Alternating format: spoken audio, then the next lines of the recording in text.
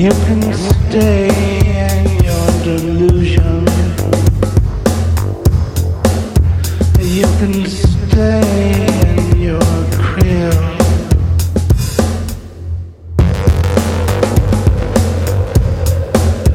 You can stay in your feedback. You can stay beyond your welcome. You can stay.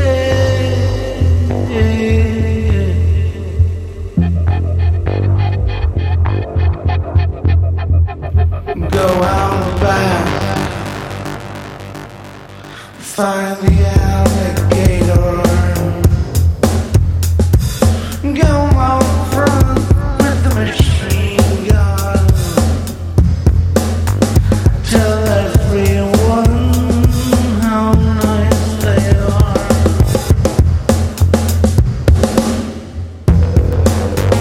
I don't know you, not anymore. I don't know you, not anymore. 'Cause when I asked you, everything was fine. All right, so When I asked you, all was divine. Irrational, repetitious. You were deluded. Deluded. You were deluded. You were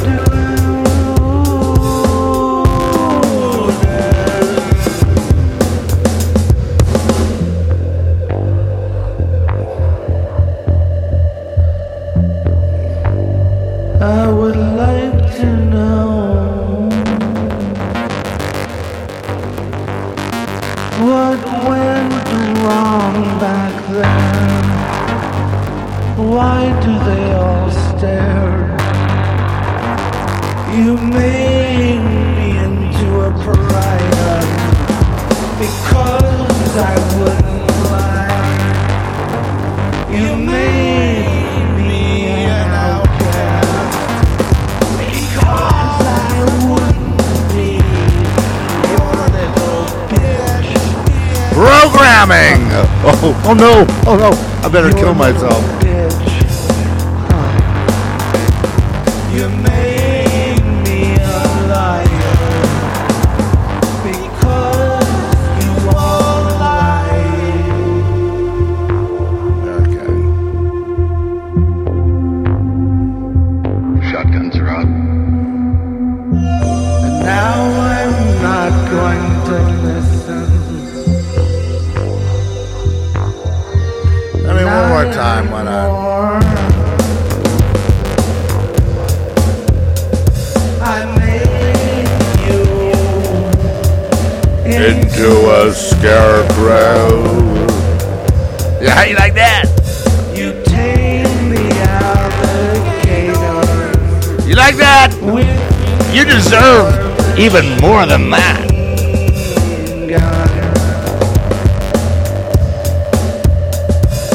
all the lilies of the field were dead because of you. Ouch.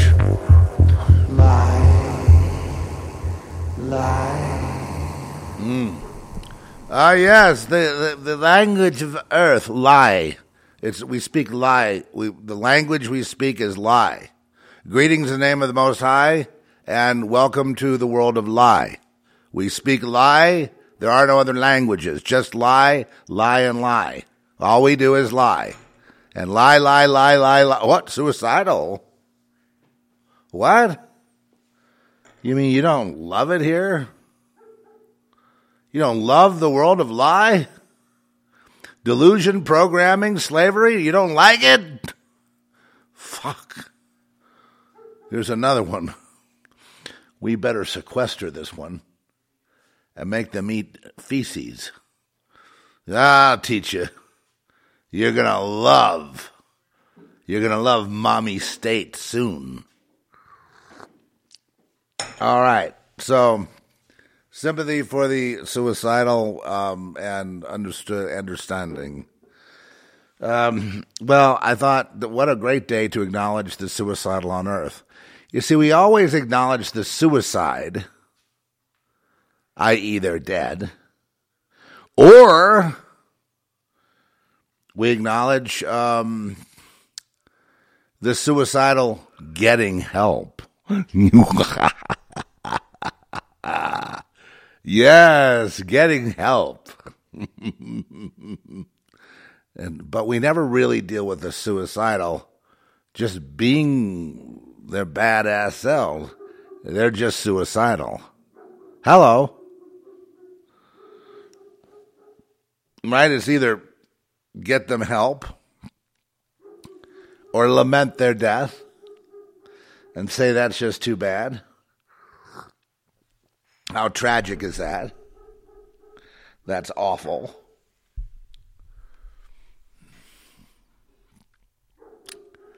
That's just terrible. We're going to have to try harder. Wait a second, I didn't commit suicide. I didn't feel suicidal. Someone else committed suicide last week. A whole bunch of people. But I'm not them, and so I can't possibly understand how they felt. I mean, we've all known pain. But this idea to just go forward and kill yourself, to A, get rid of the pain, B, go elsewhere because you're not really feeling the consent for being born. Did you want to be, you didn't even want to be here.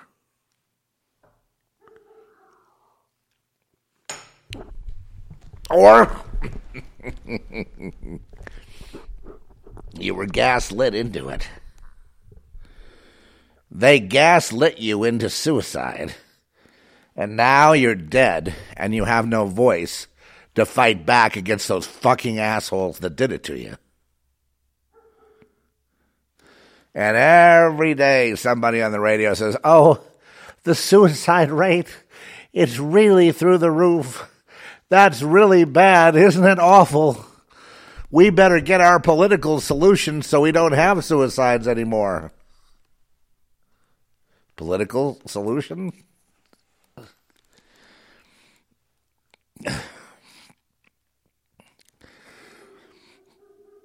Now, I fully expect, at the rate we're going, if there isn't any kind of change, you know and I know, we're all dead anyway, right?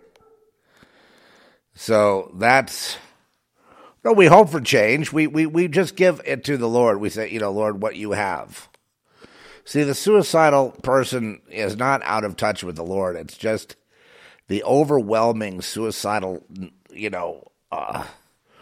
consciousness and mind and control comes over and takes over, and then the person, jumps off the cliff or whatever.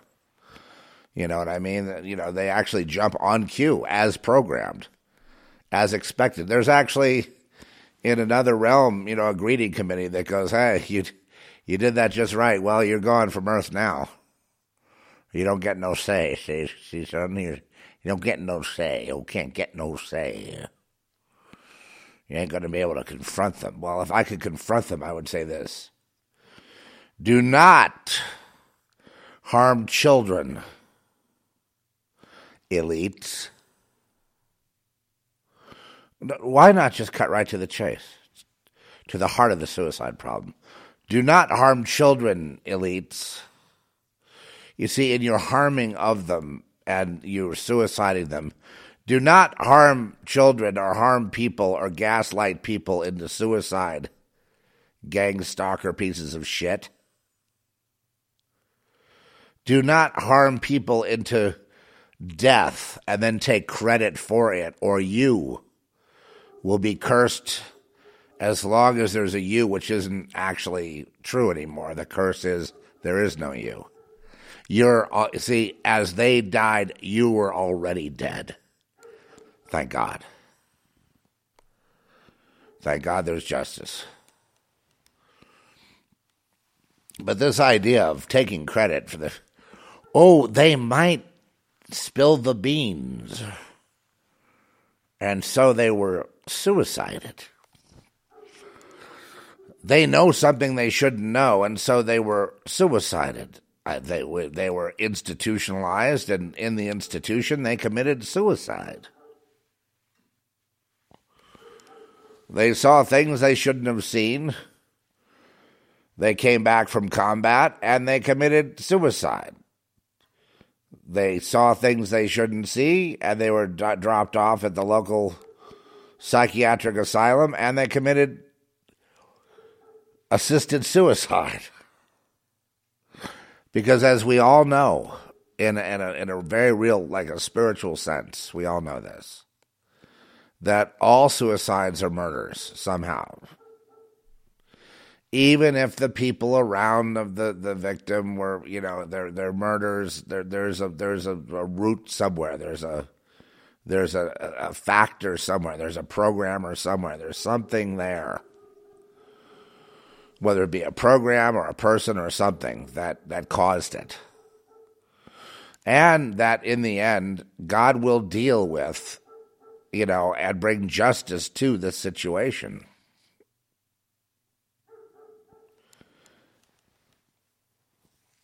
It's like,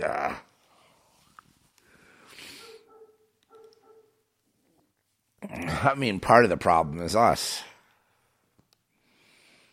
We're slightly better off than them in that our deaths are not imminent, at least as far as we know. And at the same time, we are them, because at the same time, society really is the overwhelming cause and driver of suicide. The people that say things like, well, it's your responsibility if you're born here to figure it out and toughen up and get through it and find a way to make a contribution despite the fact that you're in pain. No, some people are born here and cannot connect with it, cannot understand, cannot function due to the insane gaslighting. Okay. Welcome to the world that is lie. Welcome to the world that is gaslighting, telling you that you live in this place, that you have this job, that you have this friends, that you have this place you go. That's the park, that's your dog, this is your driver's license. This is all of that is bullshit. It's all fake, 100%. And so sometimes when you know all that, you commit suicide. If there were past lives, who knows how many suicides you might have committed? You might have committed thousands, millions. Maybe you're just a perpetual suicide freak. But one thing is for sure. Putting the blame on the victim is really not the way to go.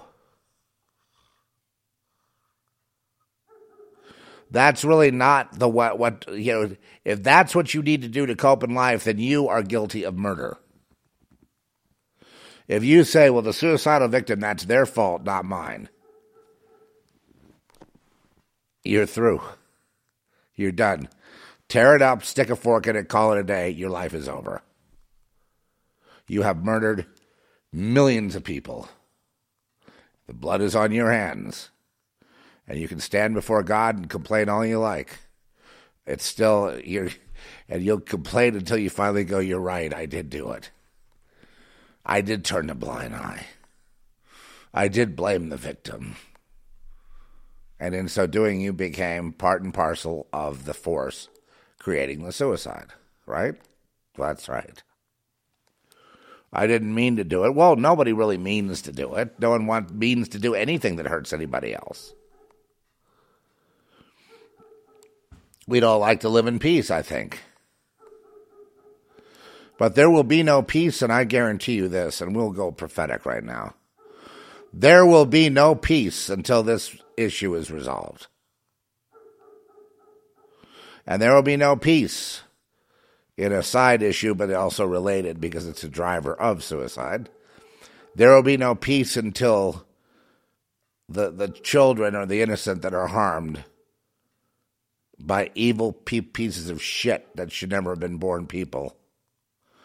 Until they are brought to account, there will be no peace in this world.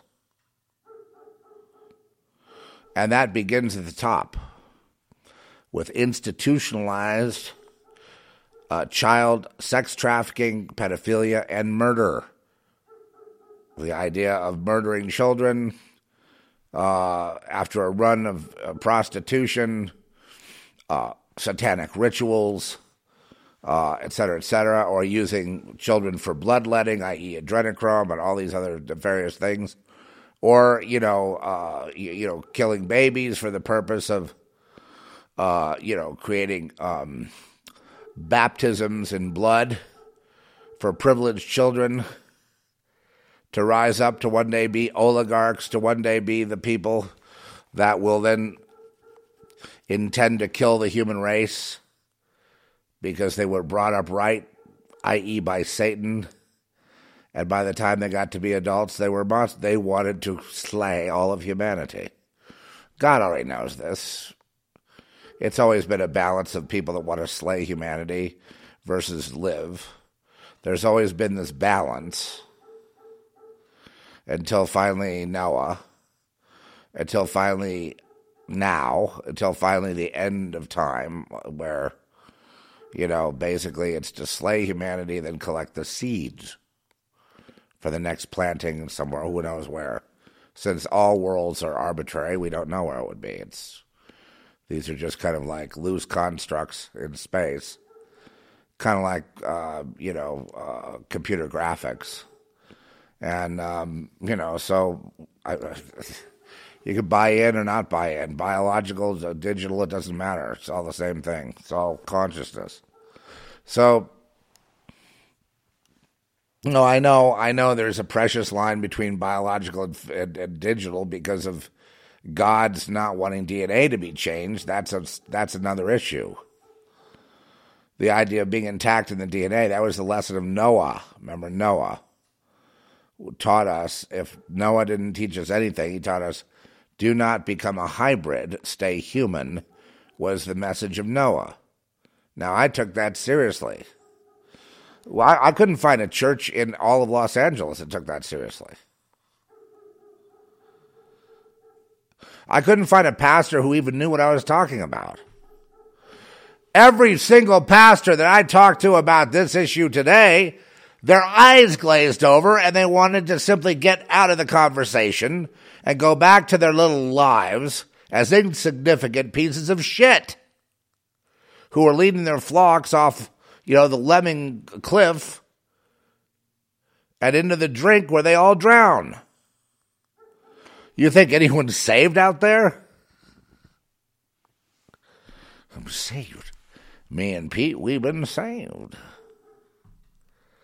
You think anyone is saved in Los Angeles? You think anyone is saved in America?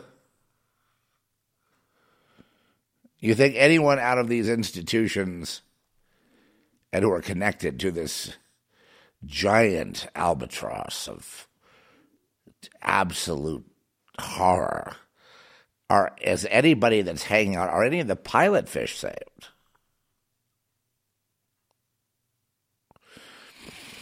If not, then they should all become Charles Manson. It should just be the great purge. Get the swords out and just start slicing and dicing.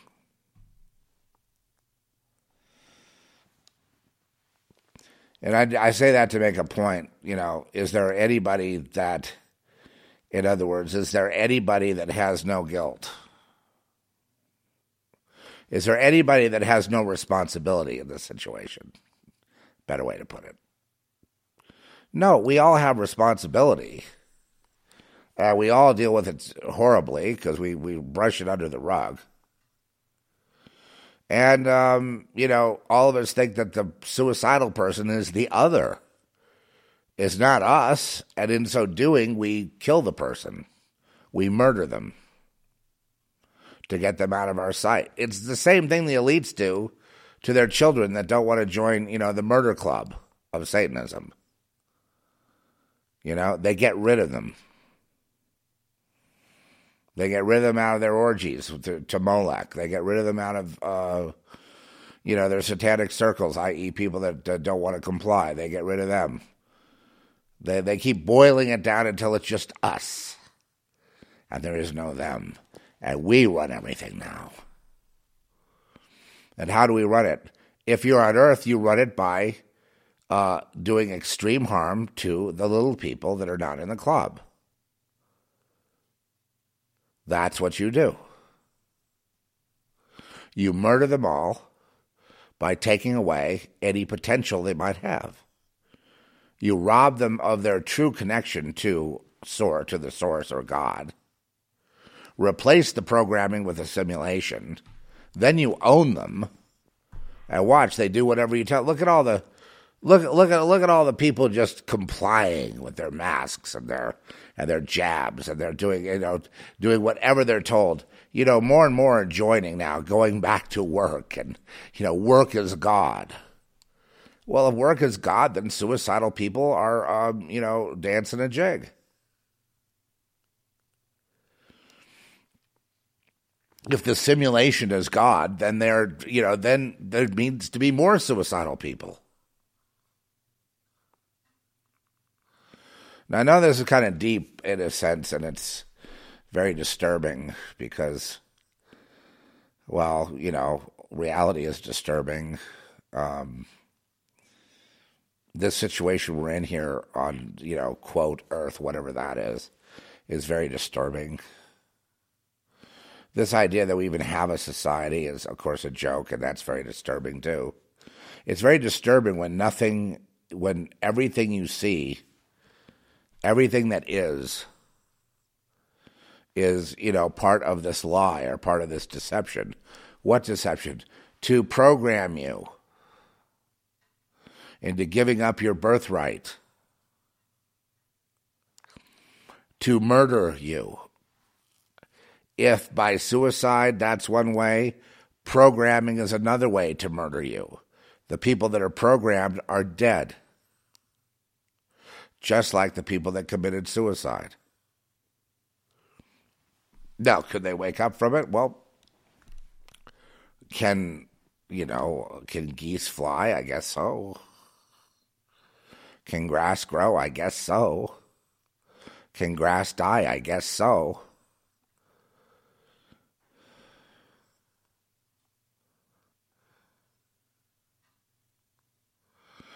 And that idea of, live or die or no control, and that idea of, obviously, the only thing, the only real respite that I see out of any of this is the blood of Christ. Now, before you go on with, the tradition, the blood, the patriarchy, the woke, everything, before you go there, into diarrhea of the brain, understand that without some sort of shielding, without some sort of separation, we have nothing. Big fat zero. You can intend all you like. I want to be a good person. I want to help the little old lady across the street. I want to, give to charity. I want to do good things. I want to have compassion on the suicidal and the sick and the unwell and the ne'er-do-wells and the growing state of disconnected disconnects. I want to be a better person. But that intention has nothing to do with what's necessary, which is separation, spiritually. Well, we don't acknowledge anything that's spiritual. All we acknowledge is politics, news, programming, then, down to your little life, which is whatever it is that you do to survive. So I guess, as I saw one movie say yesterday, I saw a good film last night. I can't remember the name of it, folks. I'm sorry. It's so rare that I come into a good film. It was by the director is Lisa Joy. She was one of the directors of Westworld and writers, and it's a love story. It's kind of a chick flick in a sense. I guess in terms emotionally, in a sense, but it really was very inventive. It had Hugh Jackman in it. And some terrific visuals, and it was a very interesting, kind of flick. And I really, enjoyed seeing it. I was kind of, as it ended, I was sort of, the ending was unsatisfactory, and the film.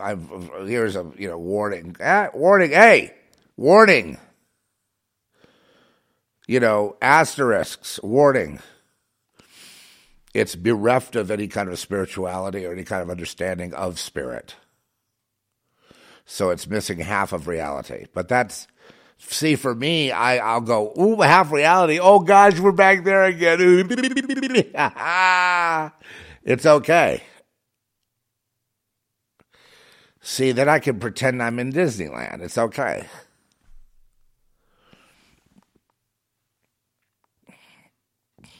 Half reality is not apparent in Lisa Joy's world. She is missing half of reality. But because she has skills as an artist, I can recommend it. And because, it does pull on the heartstrings and you do feel emotion. I mean, my God, what a miracle that is. So I can recommend it. And I forgot the name. It was like Reminiscence, I think it's called. What a horrible title. Awful title. No one's going to watch it based on that title. They're just going to avoid it. But I'm just saying, of the sea of, of just complete, the reason there's just such a lack of anything in movies and things like that today is it's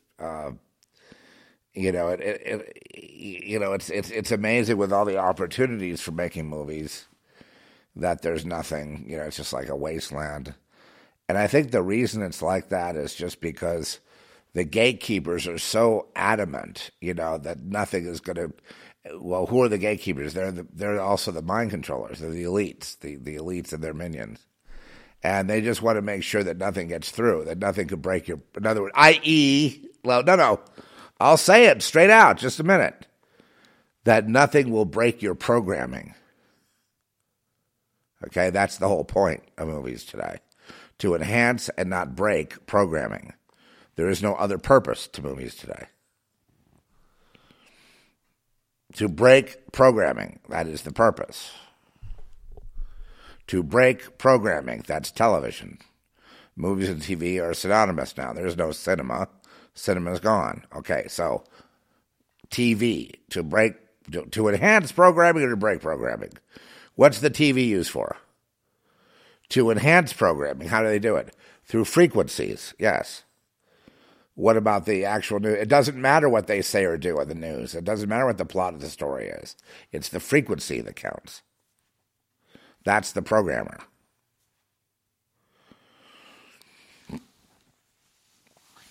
So we're kind of in this conundrum. Anyway, back to the suicide. Sorry, I'm getting away from digressing away from the.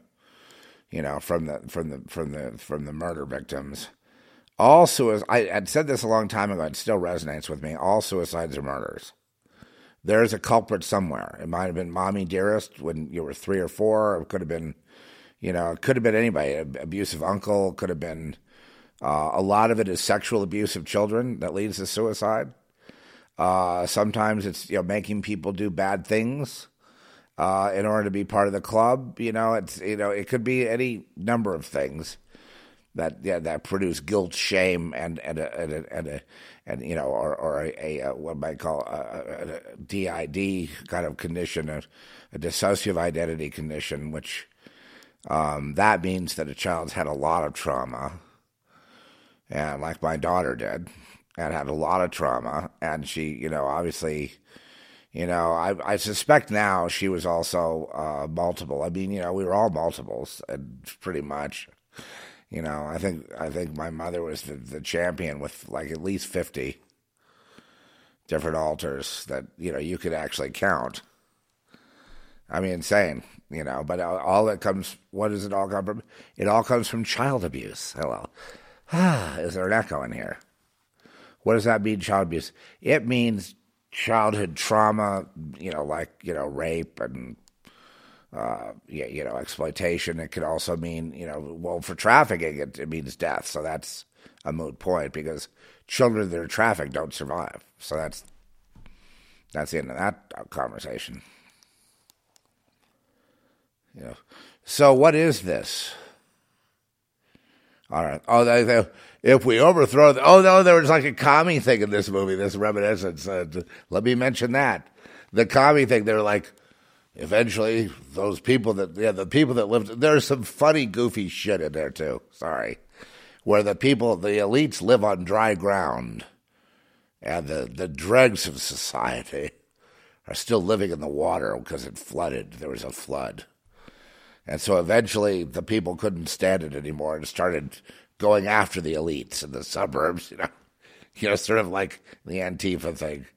And it's so funny watching, everything become Venezuela. Again, because, these people think there's some solution by, killing them will be all right. It's like by overthrowing that system, we'll finally have our revolution. And it's all bullshit. It's all programming. And the very people that are doing the programming of the revolution are the very elites that they hate and that they want to overthrow and take the money from.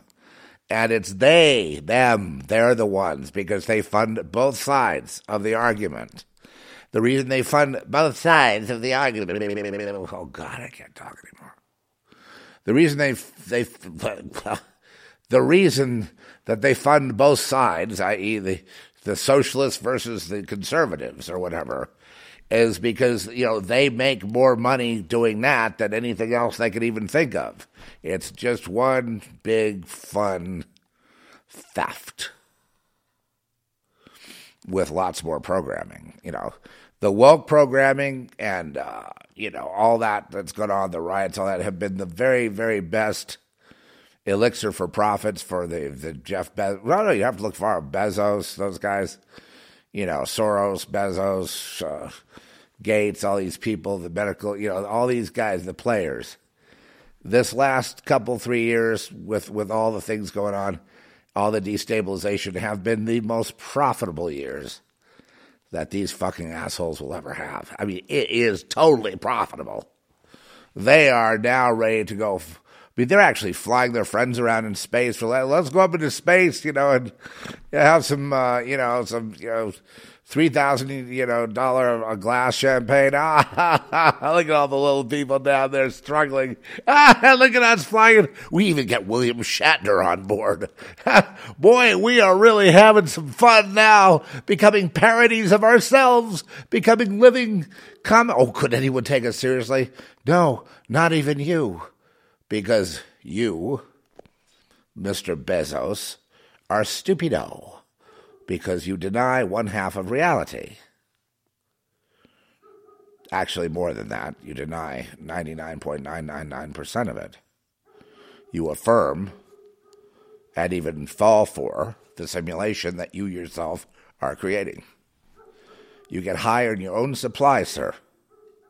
And that's why you were a failure, and that's why all these people are upset. Because you're not a leader. And either is, what's his name? Santa Claus. Santa Claus is no leader. He also has like a 60 IQ. Right? It's like half of normal. All you have to do is read The Great Reset. It's online. You can read parts of it, excerpts of it, the whole thing, whatever you want. And you can see it's pedantic. It's not, Aristotle or something.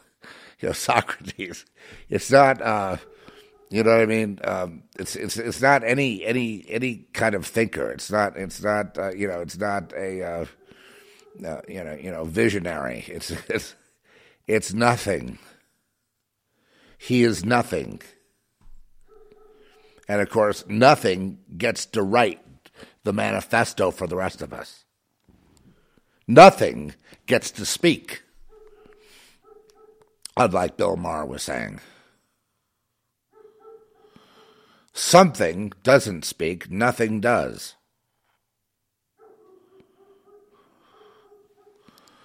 And as long as we are in this, because they're trying to prevent a great awakening to acknowledge that there is a God.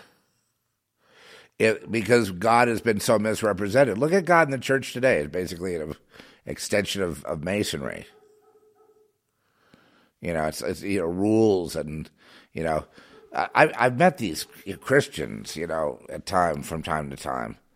And it's amazing how many of them try to lasso you with like quoting scriptures to try to get you to bend a knee, to see who's, what the pecking order is. I mean, you can do not use Jesus for a pecking order, you fucking idiot. Huh? I'm so out of it. I mean, that's why I cuss, because I'm not going to associate with you. You people that want control, you're the ones causing all the pain to everybody. And I got a message for you, God's not done with you. You're going to be adjudicated. And it's going to be the worst day of your life, and it will go on forever if you keep it up.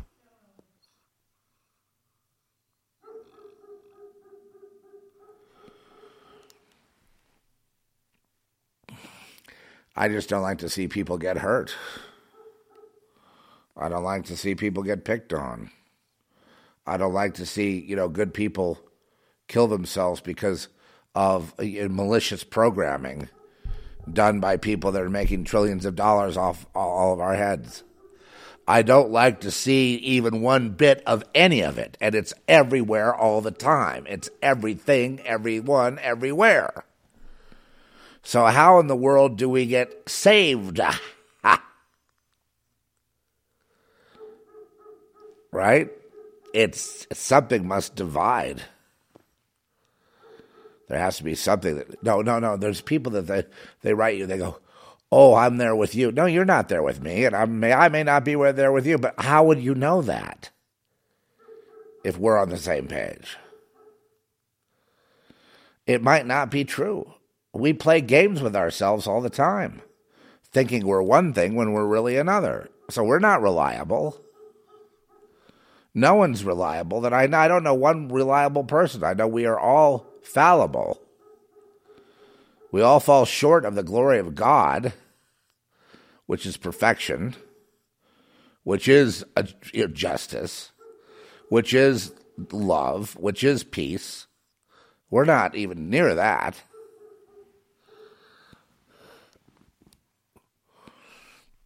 So how does one get saved? Well, the saved can't be programmed. And so what happens?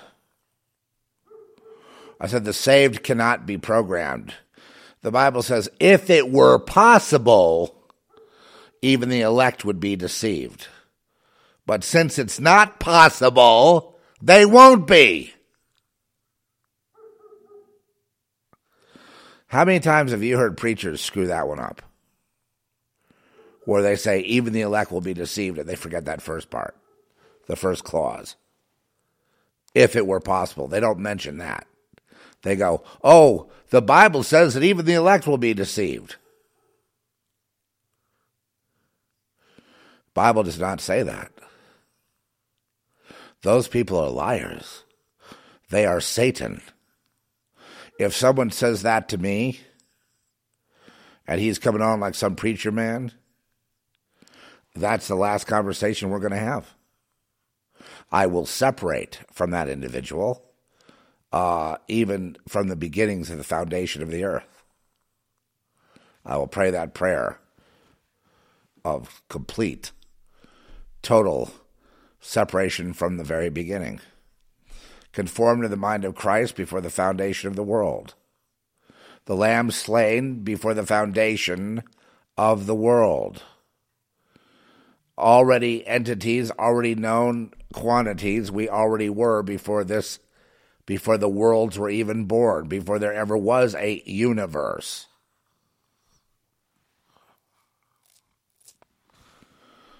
If it were possible.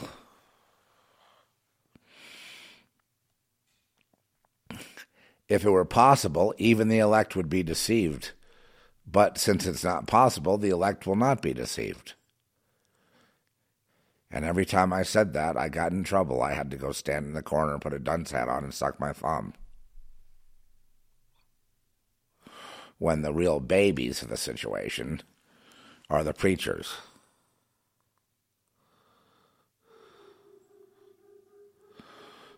The Pope is the ultimate. Well, thank God the Pope is out and out as a Satanist, out and out as a communist, Satanist, totalitarian, authoritarian, basically aligning with the power, he is the powers that be. And thank God he's not trying to be some humble servant anymore. You know what I mean? He's just out and out, wants to, he's like king. He is the king. He is God. And he wants people to worship him. I mean, thank God it's out of it's in your face.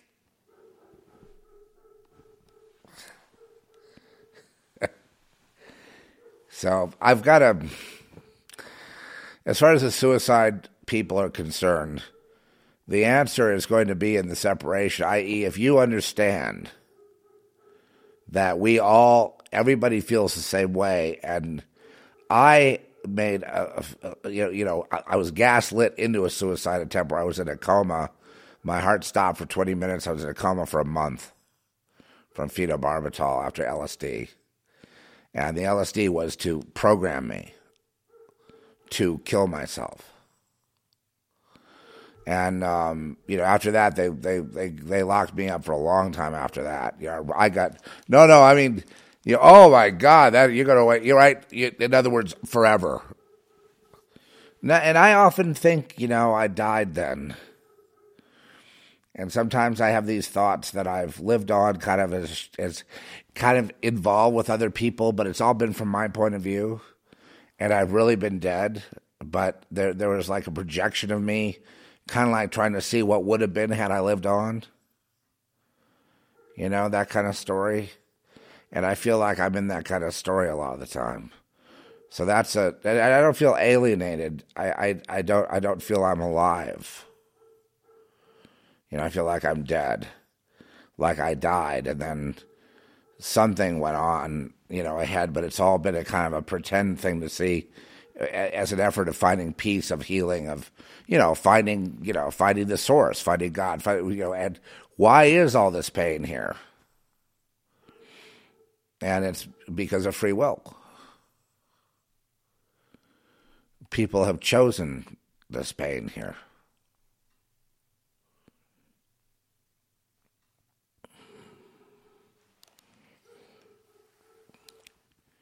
The reason they have chosen this pain here is because they do not understand that there are consequences to actions. In the East, it's called karma. If you do right, well, I mean, there's a good case for karmic behaviors. In other words, treating other people nicely, listening to that suicide victim, who's feeling that, not just acting like they're apart from you, and treating all humanity that way. You know what I mean? Understand we're all kind of in the same boat. And you're here to, you're here for a purpose higher than yourself, and try to sacrifice it's really, we all have to kind of sacrifice ourselves, not for a greater good, like what they're trying to say, get jabbed, it's for the greater good. Of course that's all, that's all murder. That's all depopulation. That's eugenics. It's interesting how now they're coming after us to die. We're all kind of in that same boat of being targeted for death.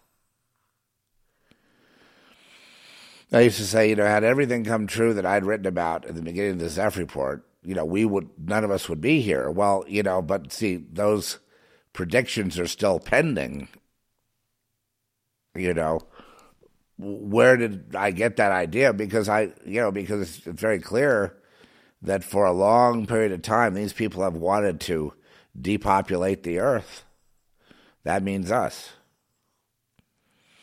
And that God has allowed them, because of it's really because of our free will choices that they manifest with that kind of power to do that to us. But they couldn't do it to us without us consenting to be murdered. So in a sense, I am a suicidal victim. We are suicidal victims.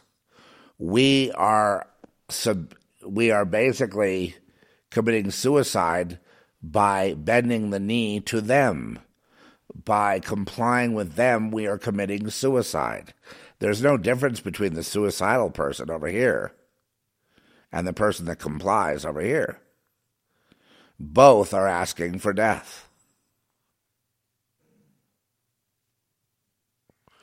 Well, they don't kill you just when they finally pull the trigger and have a smallpox release or the next virus release, a 12-monkey release. That's not. I mean, you're going to die. Make peace because you're going to die. Then, if that's what they do, we will all die. But we're dead before that. When we comply, we're dead. Something in us dies. And I want to make this axiomatic statement: freedom, and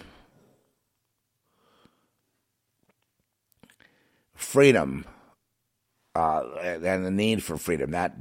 Freedom, is akin to God. It's a God thing. It's a thing that's put in us.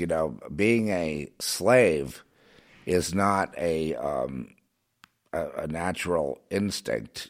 Slavery is what people do when they're afraid. They become a slave because they want to be taken care of. They want to have their job. They want to have their thing to do. They don't want to starve. It's understandable.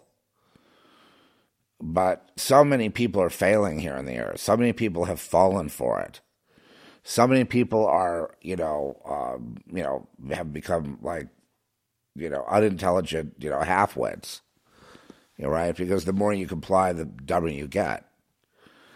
And it's just like it atrophies, you know what I mean? It's just like you're not exercising that intellect, that freedom to think. Thought is really, what follows thought is action. So if we could put our consciousness and our thoughts into a higher form, we could go there and live that higher form. And I think, I don't feel that I had been programmed from, their program had gone on a long time. They've been in control, but it's because if we were pursuing, something else, not as a collective, pursuing your own connection with God, let's say, and not being programmed, I mean, it would lead to a whole different place. You wouldn't be in a world like this.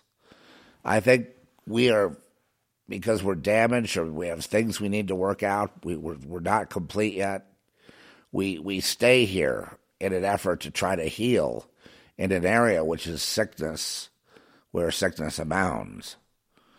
And it's really terrible. And I understand how people can't take it and they kill themselves. To me, it just seemed like, killing yourself has been it starts early, it starts as children, and it, sometimes manifests as art, poetry, painting, things like that, as a way to deal with the pain, and then eventually some commit suicide, some survive. But all these people have one thing in common. They have intelligence. No, they know what's going on. And they may not be able to articulate it. They may not be able to understand exactly, but they know that it's bad. And I've been watching all the Mary Poppins and all the the Disneys and the whole, kind of like life is a small world after all, life is good type of thing. I've been watching all this. And I've been looking at all this, and it's been making me grapple with the way things happen, the way things succeed. And it seems to me there's this formula, there's this thing you have to do that combines the opposites, that somehow unifies the opposites in order to produce a positive result. And I think there's a technology there to get out of here. How many out there want to get out of here? Every hand? You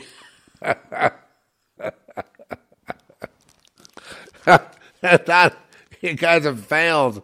You have failed the test.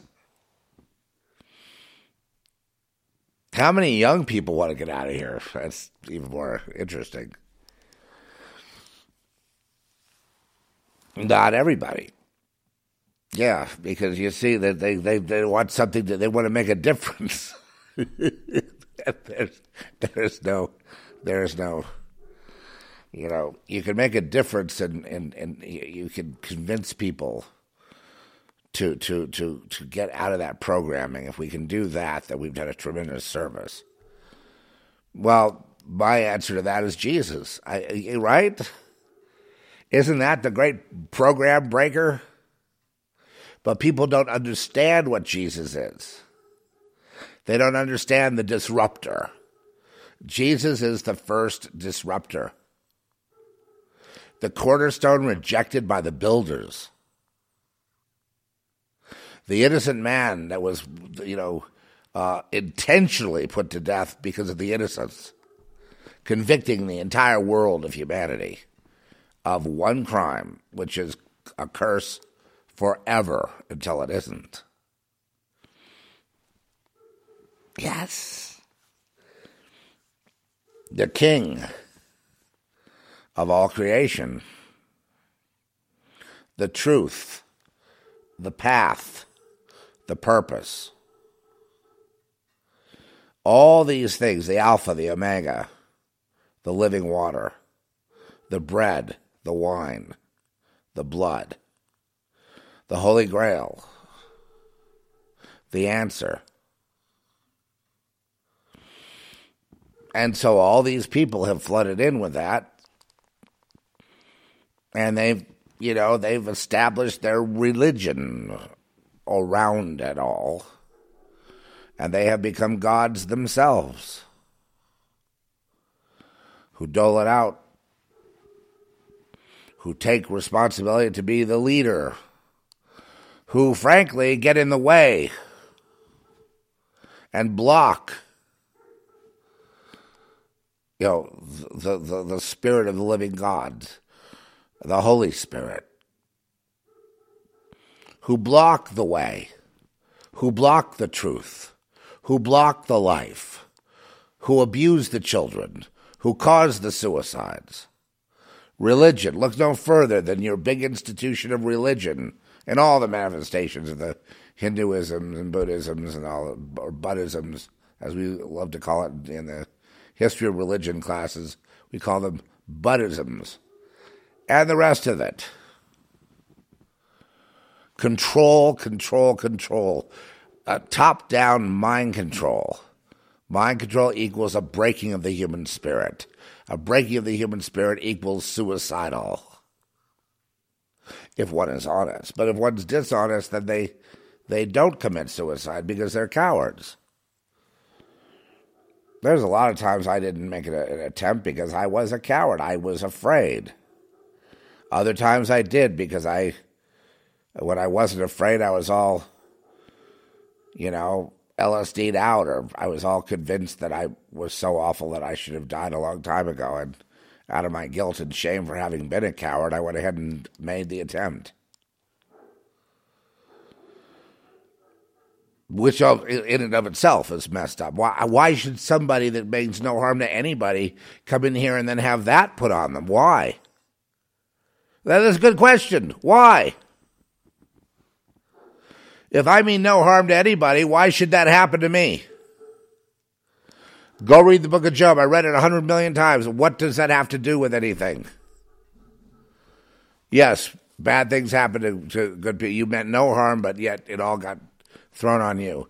Yes, the black sheep escaped. The ultimate, Jesus. What did they do to him? Before they crucified him, they degraded him quite a bit, right? In every possible way. Humiliation, degradation, gaslighting. Then they went after Christians. Followers of Jesus, people that were close to Jesus. What did they do to them? They threw them to the lions for fun. Ha ha ha ha ha! They lit them on fire, as Nero did, to light the pathways, to light the roads. They would put Christians on the lampposts and light them. Such a sweet savor. They were the unvaxxed of their day. So now it's the religion is vaccination. The unvaxxed now. They were saying just recently they would never get the vax because Donald Trump was the one pushing the vax. Now the unvaxxed are kind of like the Jews in Nazi Germany. They're being rounded up and put in concentration camps in Australia. Soon they'll be exterminated. Well, you can see where this pattern goes. Because they just want to exterminate somebody. Because they are not to be respected. Ever. Never.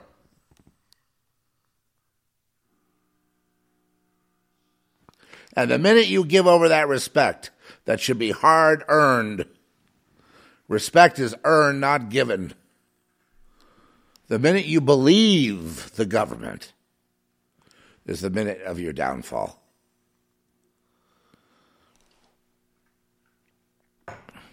The minute you put hope in the government and on God is the minute that you fall.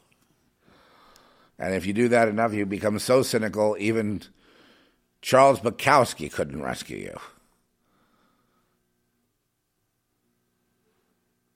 It just keeps going down. No matter how virtuous it may be, it's just going to keep on going down like an elevator, straight to hell.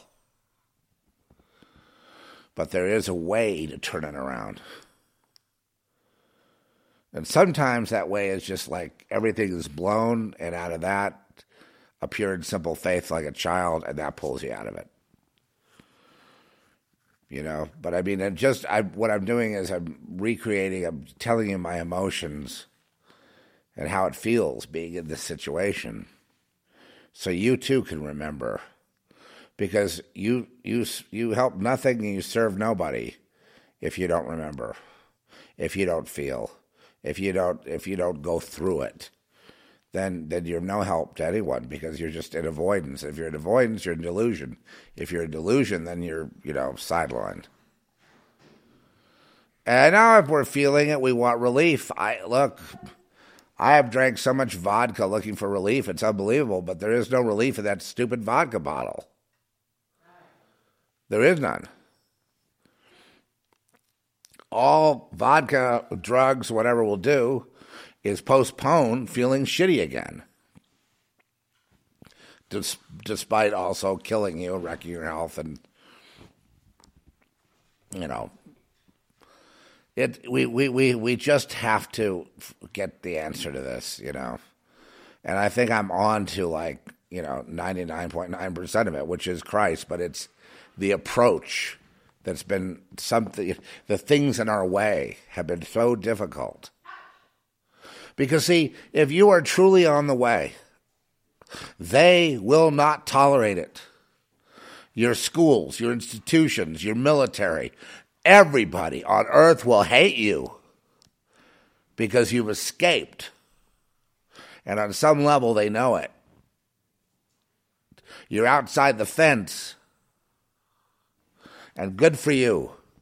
Good for you. We salute you. Thank God for you. You prove that we can do it too. We got to get outside that fence. You remember, like in Red Dawn, the people that didn't think anything like that could happen, they were locked up behind the fences. And the Wolverines, remember, they were the child fighters. They were going to try to get the country back, even though it had been invaded and taken over. And they were outside the fence, remember? When the one kid went to visit his father, and his father says, "Avenge me." Oh, Harry Dean Stanton was the father. "Avenge me," says. "Son, avenge me. I don't care what you do, just kill these motherfuckers from one end of the world to the other. Just kill them. Just kill them. Kill the enemy. Set us free." So the enemy, is, obviously we don't fight with flesh and blood. It's not flesh and blood. The enemy is its frequencies, yes, but all those come from the spirit. The spirit, the use of frequencies, the invisible frequencies. I mean, they have gross frequencies of radio waves, microwaves, these waves, light waves, laser waves, all kinds of waves, frequency, sonic waves that melt buildings. And yeah, they can obviously destroy the world a million times over. But they could, melt the moon or something. But the real frequencies, though, the real power is in the spirit, in the spiritual realm. That's the direct power. That's the power to create universes, worlds, metaverses, megaverses, multiverses, people, animals. God is just as responsible for creating digital as he is biological. God is not separate from digital. See, Klaus Schwab doesn't get that. Yep. He doesn't understand that when he's sitting there so proudly at Davos. We're going to talk about it. Yeah, we're going to get into the future is not the same. When you do gene editing, you're not the same anymore. You remember that, don't you? Don't you? Never before in history has there been such a pressing world war as there is today. Now, is this the end? I'm just going to tell you, I'm not going to use logic. I'm not going to rely on my own understanding. My answer to you still, as it has been, is no. No, this is not the end. No, this is not the end. Am I celebrating what the next thing could be? No, because it's never been really good. It's always been good and bad, as it should be when you have light and dark colliding like this. You'd have good and bad. And good and bad is fine. I feel good. Oh, no, watch out. Be cautious. Right around that corner.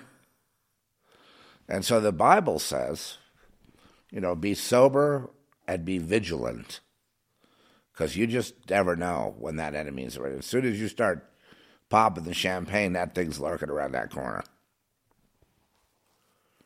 There's nothing wrong with just being vigilant. Just look, you were dropped in. Is this ideal? No. Dropped in behind enemy lines. The enemy is out there moving around, trying to get you, trying to get your soul, trying to get something off of you. Your free will, your consent, your soul, your mind control. Some get you. All they want is you.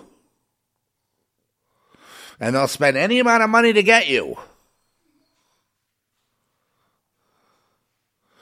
That's what they really need, you. That's what they really want, you. And so for you to survive this and stay intact as a human is one of the greatest achievements that any human can actually accomplish.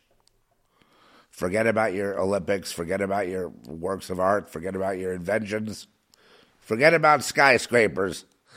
You being human is the greatest thing that any of us could possibly do in terms of some sort of feat. That means also not becoming bitter like me. I've become kind of bitter. I've become, I want to confront them. I want to fight them. I want to tell them, you people that have done all this, you people laughing at all your trillions of dollars and all the things you've done to people to get your money, you had better give your wealth away. And you had better get on your knees. And even then, there's no guarantee you'll be redeemed. But I mean, you have dug such a hole that I don't even know if there's a way out of it. I don't know. I'm glad I don't need to. I'm glad that's God knows. And let's just leave it to that. God knows. But yeah, all that filthy lucre you made with people suffering, you better give that away. You had better repatriate those dollars and ASAP. Oh, I know all your communists that you buy, they'll never come after you. They want to go after the guy living in the suburbs or, some lower earth dweller type of guy, that doesn't have any, ability to articulate anything. I understand. So the car dealership owner, right? That's your target, right, commies? In other words, do what George Soros pays you to do. Do what Bezos pays you to do. Do what the Bilderbergs pay you to do. Do what the UN pays you to do. Do what Prince Charles pays you to do. In the name of your revolution, fueled by the filthy lucre, based on the theft of innocent people just trying to make a living. You go ahead and act on that and act so self-righteous, but you're as dirty as hell. Just like the rest of them.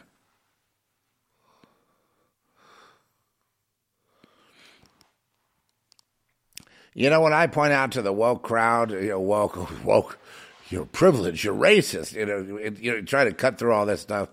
Well, no, every generation has this, complainers and, people trying to overthrow it from this sort of grassroots level. Every single one of these people is paid to do this.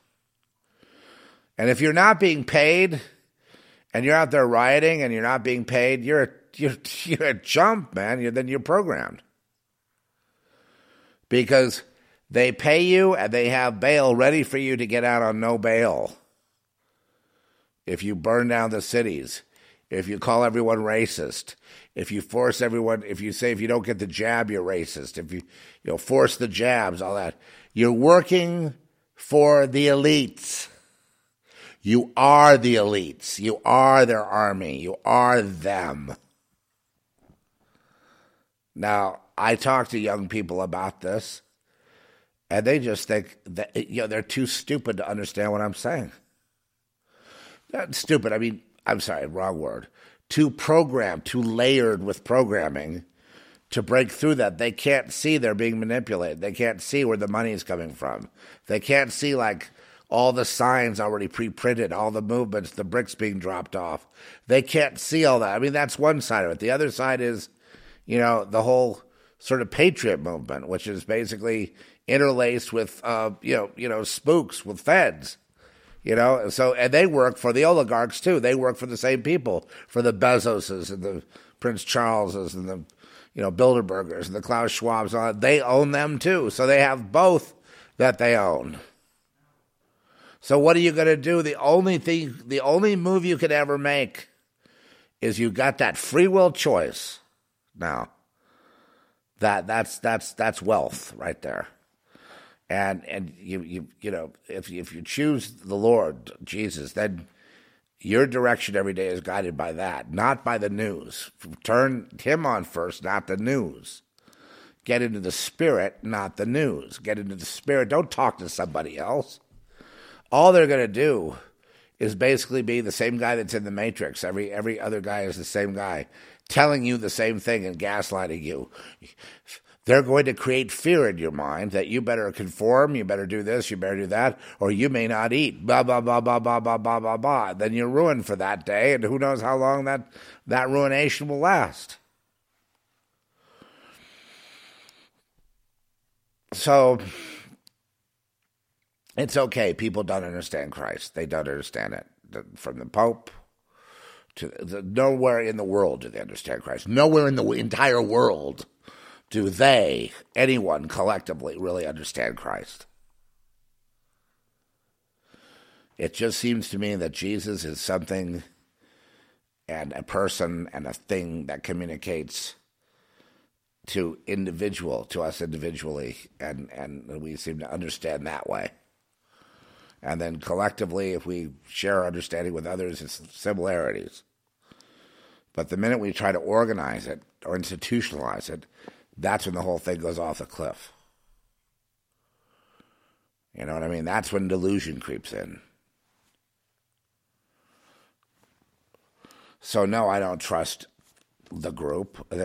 Well, don't forsake the opportunity to get together to worship. No, I don't actually, I don't feel anything. I don't feel any guilt out of that verse. The verse actually just doesn't even apply to me. Verses that apply to me, you can feel it. I'm not going to go into like picking and choosing verses and all that. That's not what I mean. What I'm saying is, there's different ways. Like people use that. I remember my dentist, my great hygienist. They're all retired now, and they're dead and retired. It's really sad how many people are dying around me. How many people have, come and gone. What was her name? Suzanne. Well, what a lovely person. But she used to break my balls every day about this getting together in their little prayer group. And the Lord just said, no. And then she said, you're disobeying the Bible. I said, no, I'm obeying the Lord. I've considered it, what you said. Making me feel guilty by re-quoting that scripture over and over is not going to work. And why are you so desperate to get me into your little church anyway? There's something wrong with that. You should want people to come because they're led by the Spirit of God, not forced by you. But I'm just saying, see, different people are on different levels and different understandings and are different areas. And I'm not putting that down. I mean, I'm sure they are very effective when they pray. They prayed over me when Francesca committed suicide. After she committed suicide, they prayed over me. And they wanted to parlay that into my going to their church, which was kind of they have a little church going somewhere. And I thought about it. They prayed about it.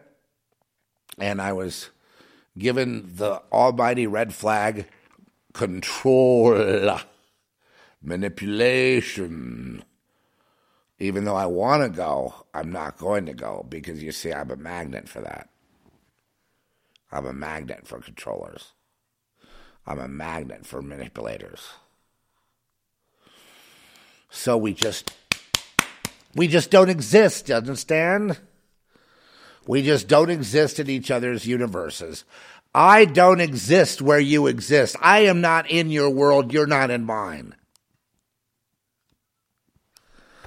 Because some of these people, they have dug a hole so deep that they might as well be called Satan themselves. Because all they want to do, the minute they get a little bit of running room, is control other people. They can't just be quiet. They can't just be alone. They can't just be, gentle. They have to start browbeating you with Scripture. It's just, and everyone that wants to browbeat is always, I'm not against Paul. I don't believe he's any Antichrist, whatever, like a lot of people do. But Paul has a lot of rules, a lot of things, that can be quoted to use against people, you know what I mean, who are not behaving the right way in the church.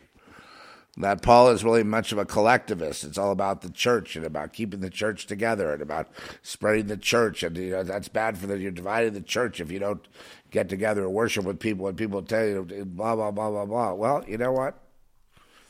I'm glad that that's there. What effect does that have on me? Nothing. It has no effect on me whatsoever. I mean, all Scripture has an effect on me. It's Scripture. You know what I mean? But I'm. They say, well, you just cherry pick. No. No, it is what it is. I'm not moved, because I'm not doing anything wrong. There was Elijah in the cave. There's a congregation over here. There are people over there. There's a guy in the wilderness. Which one's right? They can't all be right. There's somebody over there. There's somebody. There's someone on TV right now who's about to quit. They're about to quit because they're not allowed to say the truth. So they're going to quit. There's another guy. Says he loves the Lord. And he reads the script every day on the news, and it tells him to lie. And he lies, but he says he loves the Lord. And the other guy left. But this guy lies. Yet he says he loves the Lord. And eventually, this guy leaves. He just gets to the point where he can't lie to himself anymore. It just hurts too much. So he leaves. So which one was better? The one that left earlier or the one that left later? Which one is better? Which one is the real Christian? Which one?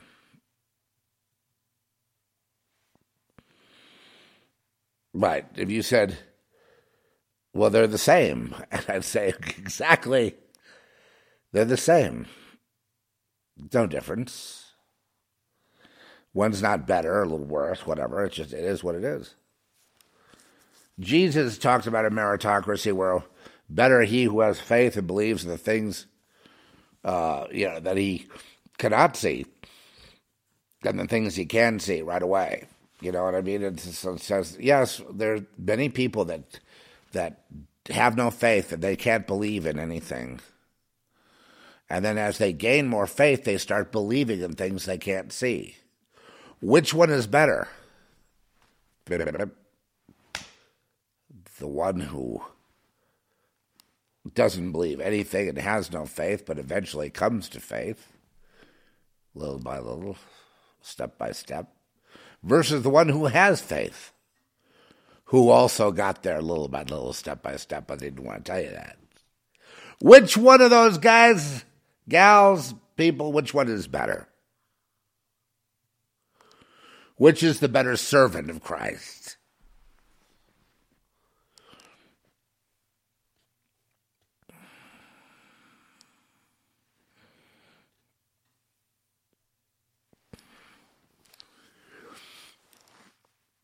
The other line says, be sober, be vigilant. It says, be sober here. You're drunk all the time. What the hell? It's like, well, it took me a while, and now I finally become sober after years and light years of needing drugs and alcohol, especially drugs, because, but now they don't work anymore, so I guess.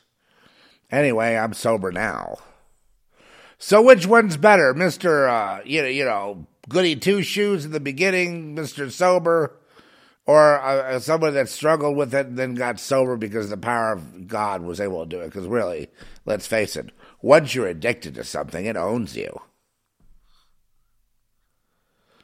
It's going to take the power of God to get you off of that thing. Heroin or, booze or whatever. Both bad, but, right? So which one's better? The guy that he finally got sober at 70. Congratulations, but you're not as good as this child who's judging everyone that he can find as being untemperate and unsober and not really a good Christian. Which one's better?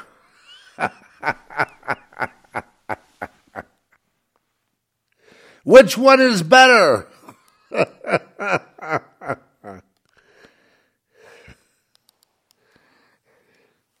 Who's the really good saint now?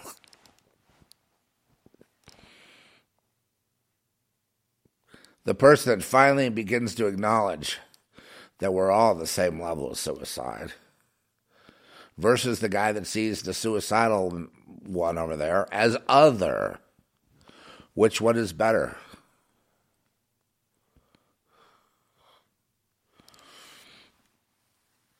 Now, I can empathize and still think other. I can empathize with that victim and still think other.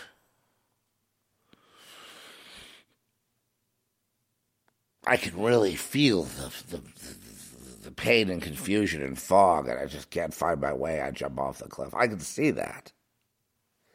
And still other. What does it take to see the person as the same? And if I do, am I a better person?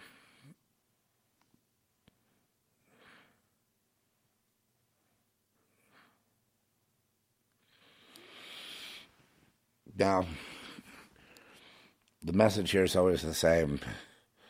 You can't kill yourself because it's a negation of what already exists, so therefore you would be incorrect. And if you're incorrect, it has karmic implications that would be the opposite of what you're actually after. So therefore, can't be done. And if you just think it through, you'll understand what I'm saying. If you think it through, if Francesca had thought it through, she couldn't. Her mind was all foggy from the Zoloft. I mean, had she been able to think it through, she wouldn't be dead right now.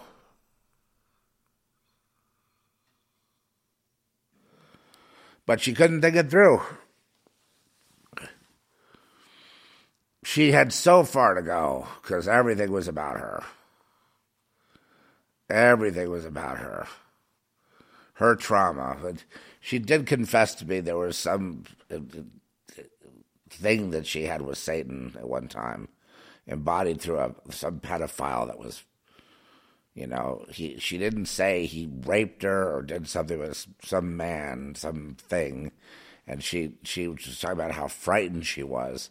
It was one of those core frights, like you see the alien looking through you or something. One of those core. You have sleep paralysis or something. You've got it's something on that level that had happened, and she never really went into it much. So I couldn't. I just know she had an encounter with if not with the evil, with maximum evil. And I don't think I'm a lot of the pain she went through as a teenager and as a child, it was all about cutting herself and telling us she wanted to die. It was just like really strong. And then if you follow her around, you realize she's talking about she didn't like the way she looks. She's ashamed of her face. She feels she's fat. She feels she's this. She feels she's that. And she's not acceptable. She's just not acceptable. Not acceptable. Not acceptable. And pretty soon, so phobic that she couldn't really relate to people. She couldn't dine with people. She couldn't function with people. And she got so frustrated with that, she killed herself. I mean, that's basically the story. It just kept, more and more and more. Now, was she saying gang stalking? Bullying? No, it wasn't externalized in that same way that people that claim gang stalking would say. It was not. It was internalized. Internal guilt and shame that just simply got so strong, I wouldn't leave her alone until finally she just had to, call it quits.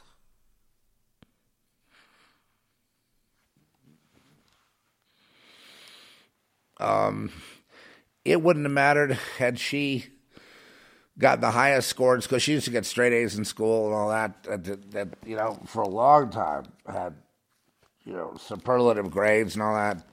It didn't help. I too had straight A's. It didn't help. I'd always had straight A's. I had straight A's without working on it. Yeah, it's not my fault. It's because the teachers never really challenged us much, we didn't have a very high quality. I had to really kind of educate myself because we didn't, and right now I can say, well, all the A's, did they help me? No, because I'm perplexed about so many things in the universe today. Like This idea of having an acceptable life and a life of peace, well, I need to grapple with intellectual and spiritual and philosophical concepts. It's just part of my life. There's never a time where there's not going to be trouble and troubled things to contemplate. And I want to contemplate them. Am I causing them to contemplate? I may be. If so, is that my fault? Do I get to the point of being mute? Do I try to put the mask on and never utter another word? Be a mute and put a blindfold on as well. And put it in a sensory deprivation chamber. And would that finally break the curse? No. Jesus breaks the curse by doing much the same thing that you envision with the sensory deprivation chamber. It's called separation, which makes many of us feel like we're not really here. Like maybe we're dead and living on. I mean, that's a thing I've had. I've likened it to that, like feeling like I died when I was a teenager with that coma, and then I didn't really make it out of that coma. My heart stopped for 20 minutes. I really did die. It stopped. It never revived after 20 minutes. I know that. There's like a quantum aspect to it. That's true. And I've had flashes of it my whole life. That I'm not really here. No, I know. Please don't envy me. Gee, I'd like some of that, Z. How could I not really be here? Is there a way? And, there is a way. Just that, something keeps wrenching us back, isn't it? Isn't that it? It's something keeps holding us back. Something keeps holding us back. And I just envision that the time of death, when that comes, will be the true liberation. You know what I mean? The true getting out of here. The true separation from the stupid programming. The true end of it all. Or will they get us even then? Oh, they're set to have a contest even then, after you've died and your spirit is going on.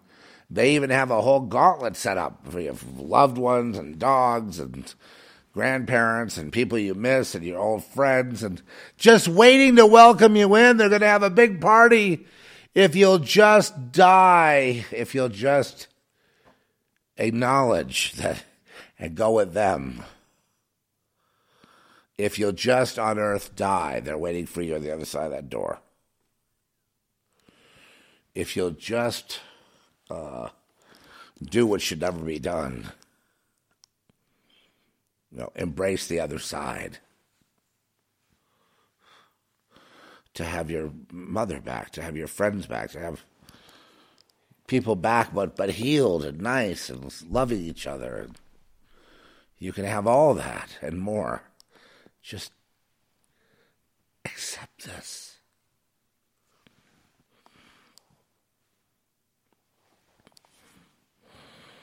I'm not going to accept this because this is your delusion. Your delusion that you put us all under. You and your elites and your think tanks and your foundations, this is what you've done. And you either repent, I'm going to tell you right now, I'm going to give you the warning. You either repent, repatriate your wealth, and every other thing you got by her harming others, and get on your knees. Or you'll be as if you never were. Period.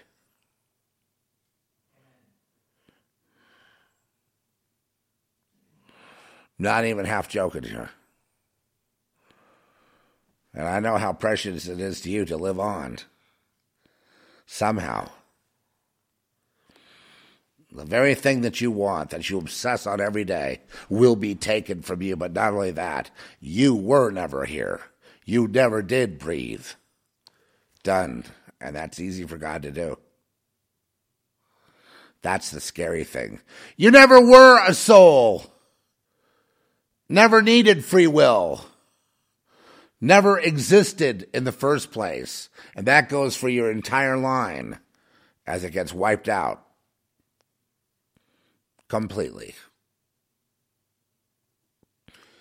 As if you never were means they never are. They never were. Nothing about you, even your genetic connections, gone. Not erased. Reconfigured. Without you. The ultimate experience that you are terrified of. All you have to do to ensure that experience is just keep on like you're doing right now. With your smug, arrogant, piece of shit attitude. You're better than everybody else, and you're going to dole out their reality, and dole out your programming, and dole out your perversions, and try to make everything okay to assuage your guilt. You're going down. And when you go down, you're going down hard.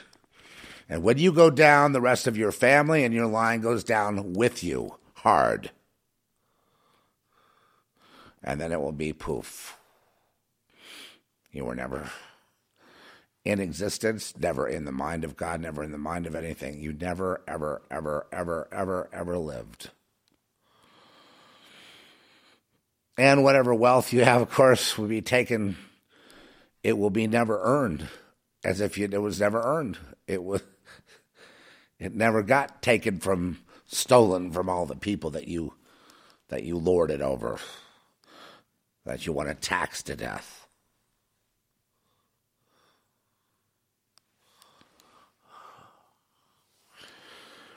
Well, it's called a day of reckoning, and that day of reckoning, or a day of the Lord, take your pick. That day is coming.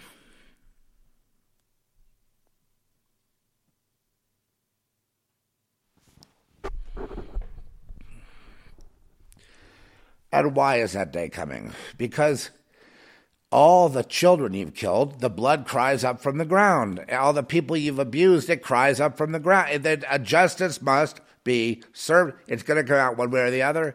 That's why there's a curse on humanity. Because the truth must come out. And it hasn't yet. And it's going to keep festering like that until it does. It's going to get a lot worse, too. Hey, Jeff. Yes, sir. Yes, ma'am. We have a solitary man request. All right, guys. I got to get in a good mood now.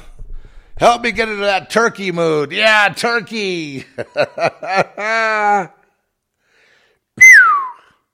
Okay.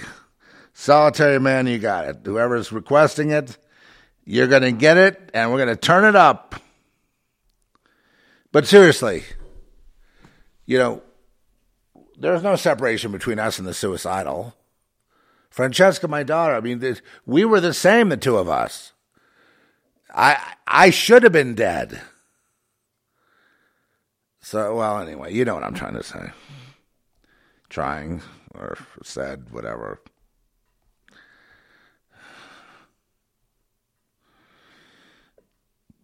It's always so difficult because I just can't fake it and go, oh, let's have a nice, let's go to the ball game or,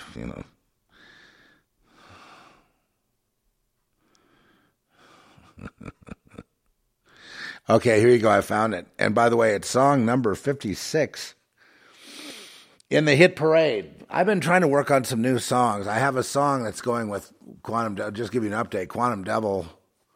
We're almost through the effects part of it. It's all been this last big effect, this giant thing that happens in the end. And before we can finish the sound and, get ready to try to start planning a premiere somewhere, and try to figure out a strategy for a release and success, and sales and countries, and there's a lot to the planning of the marketing of it, and we hope that people will really like it, and I think you will. It's very likable.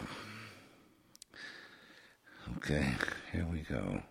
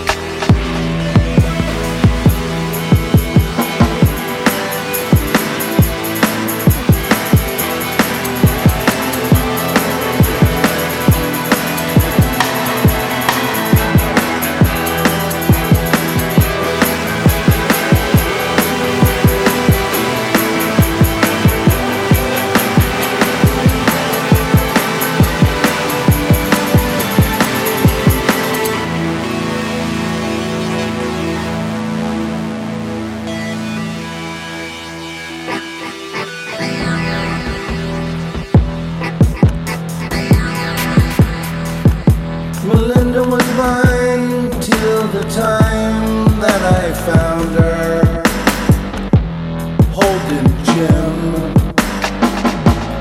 loving him. Then Sue came along, loved me strong, that's what I thought. Me and Sue, that too. Don't know that I will, but until I can find me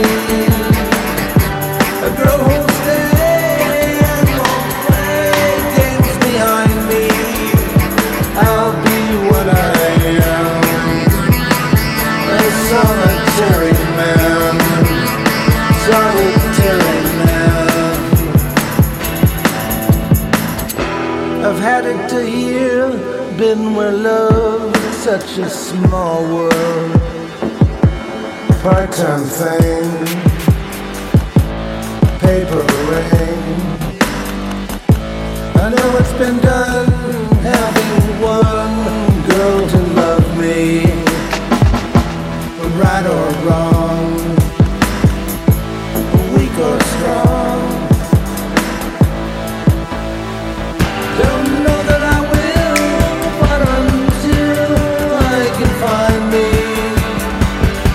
a girl who'll stay and won't play games behind me, I'll be what I am, a solitary man, solitary man.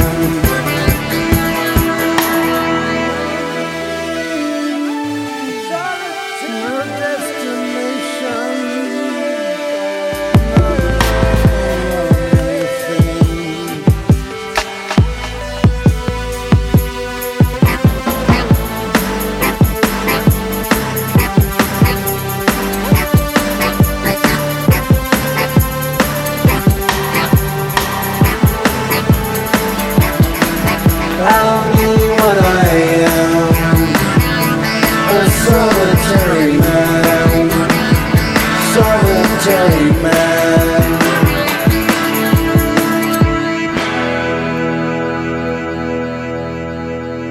Yeah, the guitar wasn't really recorded that well. I mean, I believe I used the acoustic Gibson that I have, and it just wasn't.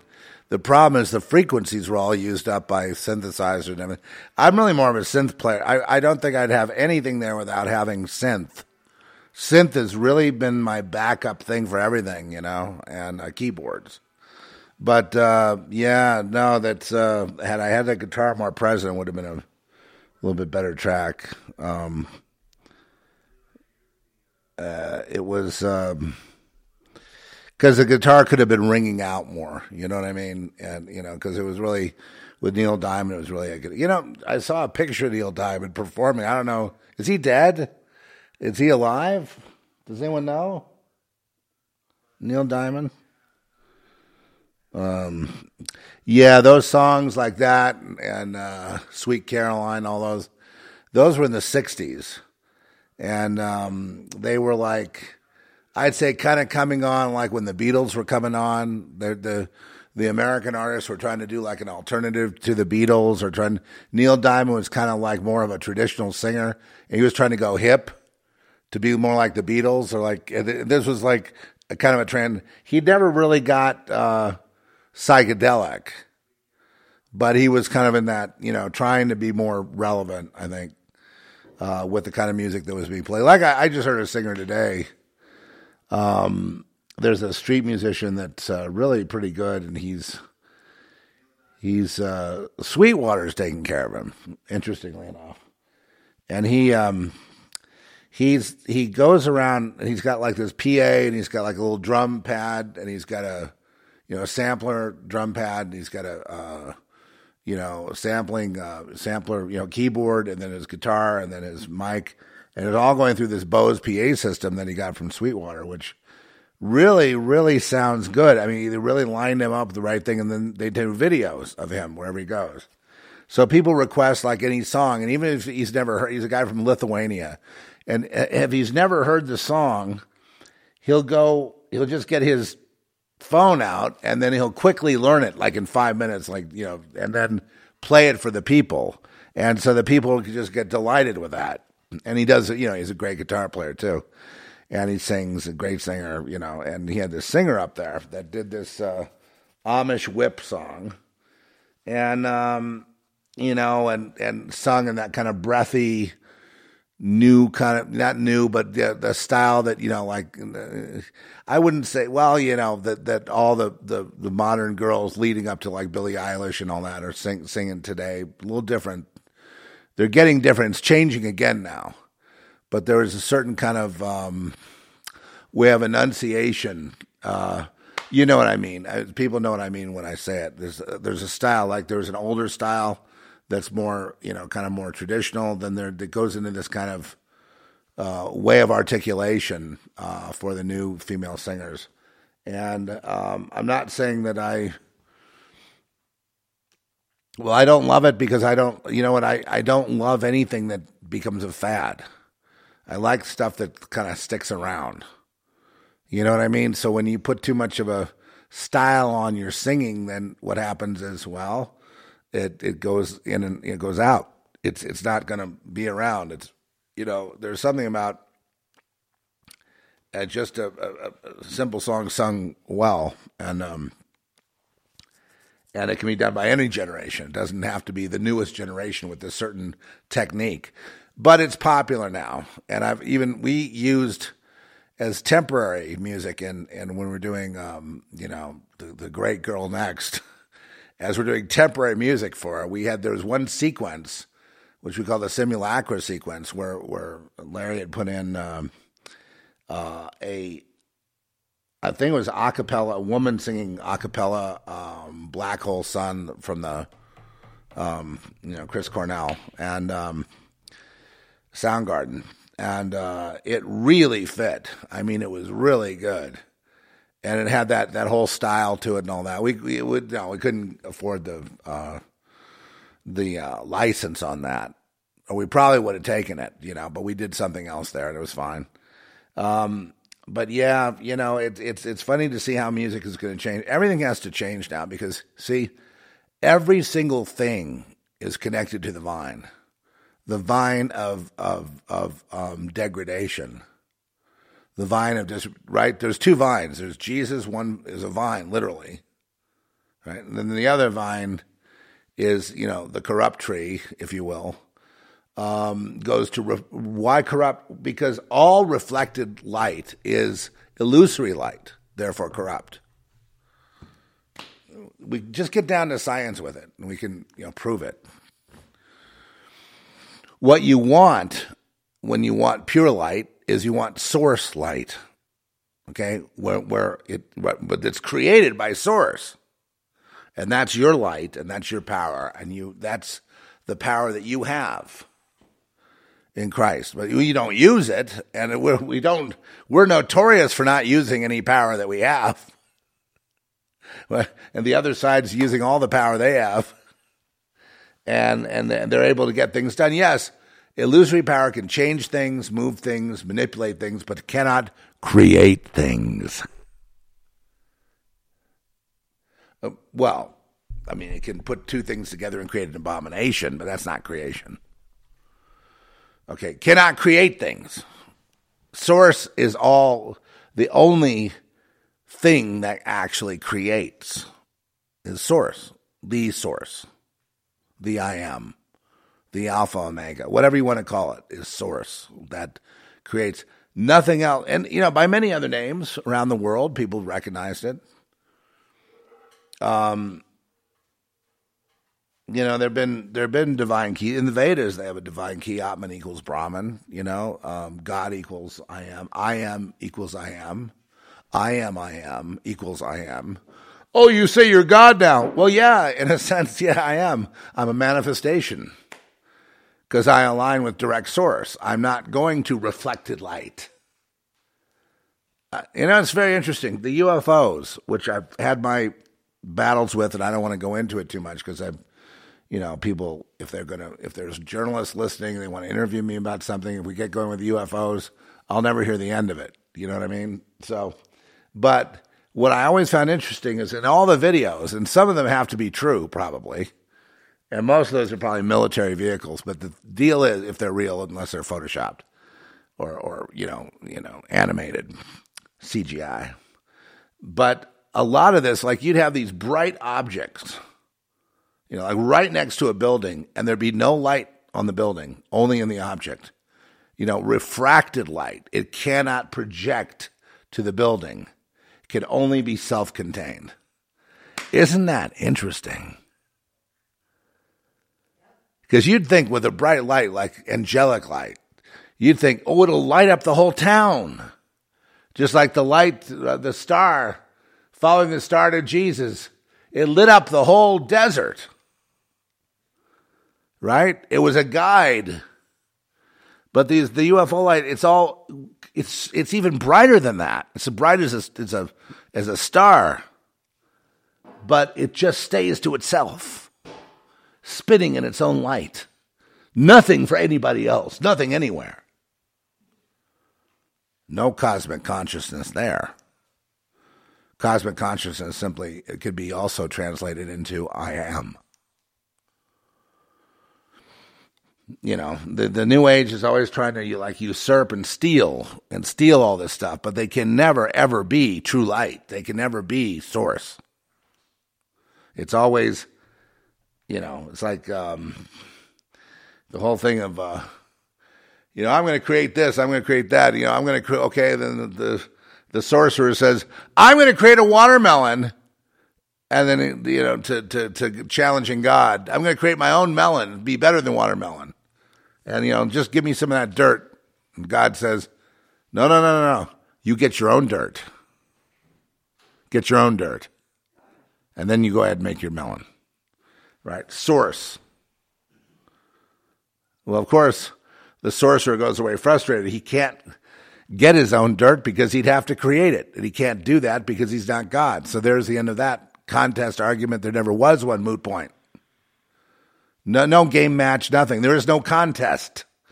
There's a sun, moon, ocean, tree, rock, source. There's not two sources. There's not three sources. Source, original elements. Creation of atoms, molecules, things like that. There's no, well, we can clone them.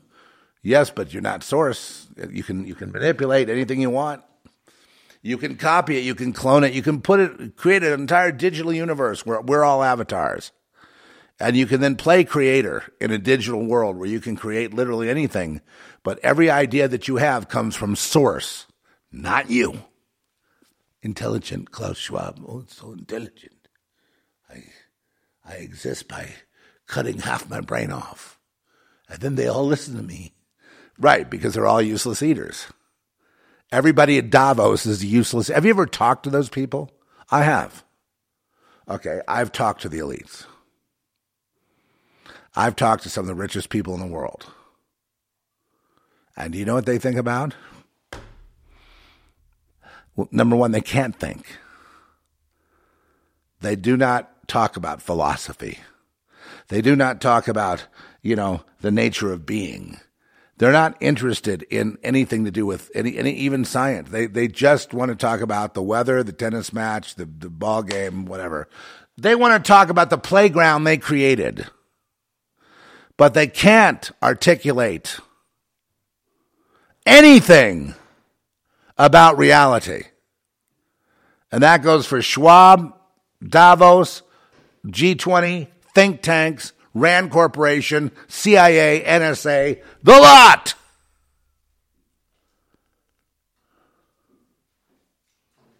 All of them. Unable, unwilling, because they're programmed, every last one of them, even the elites are programmed to not ever go there. Because that would lead to a rebellion. And that would lead to seeing the truth. And that would lead to breaking free. And they cannot afford that. That's why they're stupid. And they are really, really stupid. If you talk to them, you wouldn't believe it. You could go maybe sneak into a big tennis match at Wimbledon or somewhere. See if you can get one of them, one of their ears. See if you can have an iced tea with one of them and see if they can say anything of value. You'll find that they can't. Not they won't. They are incapable. They can spit back very complex equations, which also lead to nowhere. They can do all kinds of things with numbers, with history, with their inventions, with black goo. What's the other stuff they use?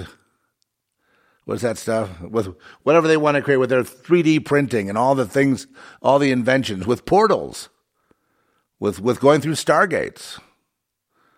They can do all these things, but they have to have a power source to do them, and that power source is blood.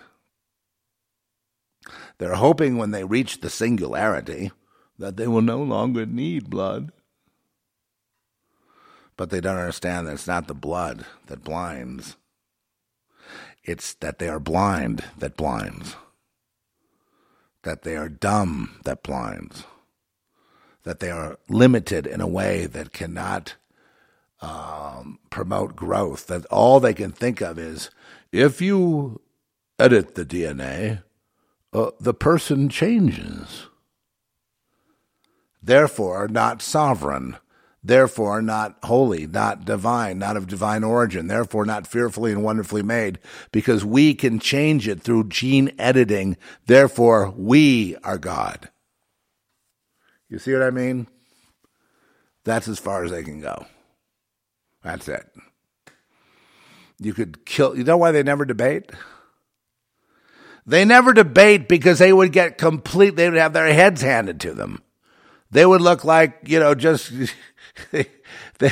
It would be, I hate to insult people that have challenges with IQ and with intelligence, but I mean, it would be embarrassing to them to attempt any kind of debate, physics, philosophy, anything, you name it, any subject, politics, any subject.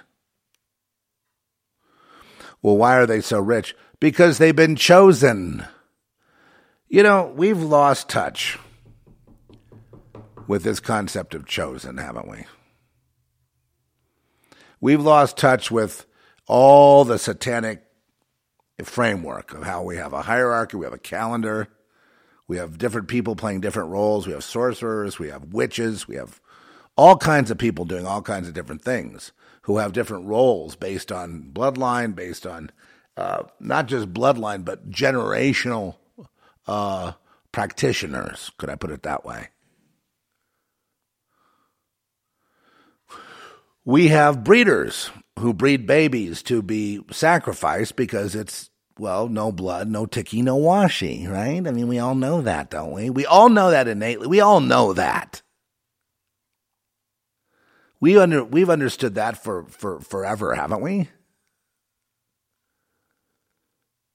There is no source, so blood, i.e. life force, soul, spirit, blood is the only link.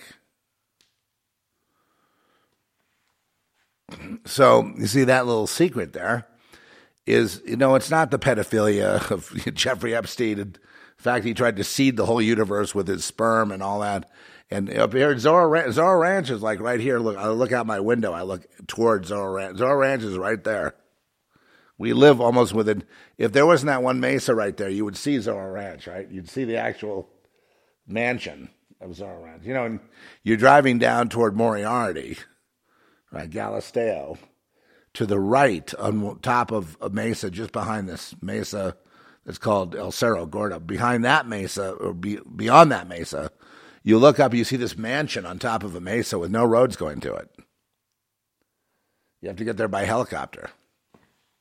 Well, I mean, you can get there by truck. There's like dirt roads and stuff, but I mean, it's really a helicopter. They have a helicopter pad, and they kept girls up there to get pregnant from Jeffrey Epstein because he wanted to reseed the universe with his great sperm because he's such a great guy.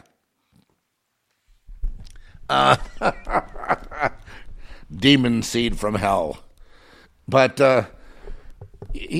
so that's one of the frustrating things. It's, having to be here, knowing what we know, understanding, but see, I'm not interested. I mean, I remember, and I'm going to speak nicely here about, Russ Dizdar. He was nice to me in the beginning. Let's just put it that way. He wrote a blurb in my book, and I've got nothing negative to say. I'm sorry he's gone. I'm sorry he suffered. I'm sorry they're dead. I'm sorry. I don't want anyone to die. He used to talk a lot about, though,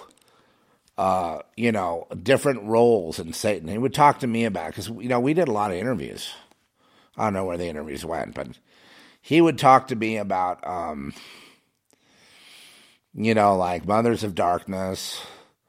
He used to say, Zeph, all the multiples listen to you.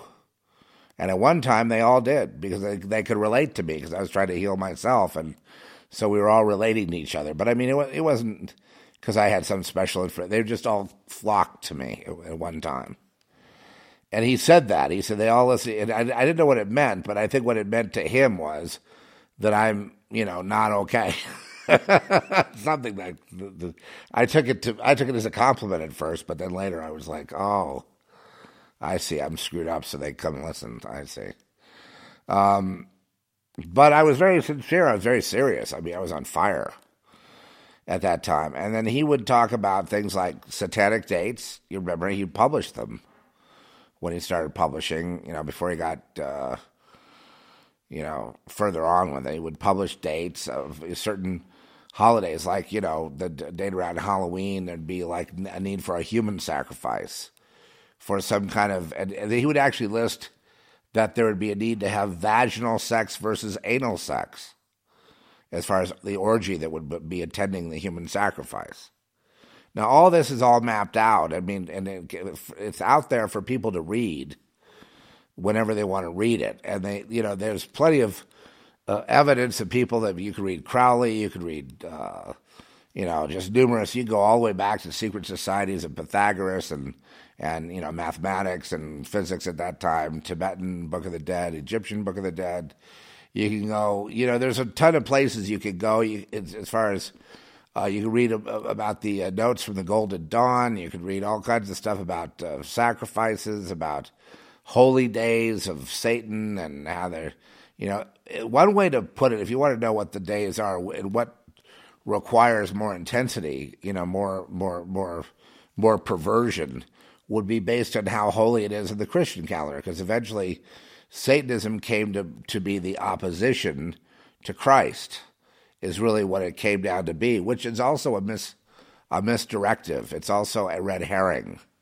And the reason it's a red herring is because Satan does not really oppose Christ. He opposes man. See what I mean?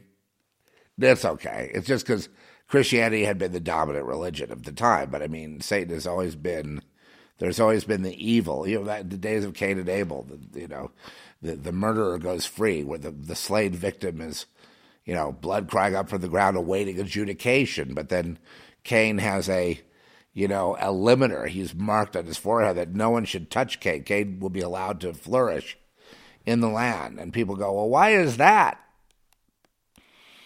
And the reason why, I'm not going to tell you the reason why. The reason why is because there needs to be a distribution of good and evil, of light and dark, of good and bad people. It's just the wheat and the tares. It's built into the equation. It has to be. Cain has to go. Without Cain, you don't have the good on the other side. So you've got to have this in place. And, or the later manifestation of Cain, which became Nimrod at the Tower of Babel. If you like a later manifestation, it's the internet. You know what I mean? The constant repetition of the cosmogony and of the cosmos. And it's of the paradigmatic model that we have in this situation. And, it's going to be a constant, tension between light and dark, good and evil, bad and good, et cetera, et cetera. And so the Satanic calendar came to oppose the Christian calendar. And again, not because so much of Christ as because of the the dominance of that religion in that situation. There's also a Satan in Islam.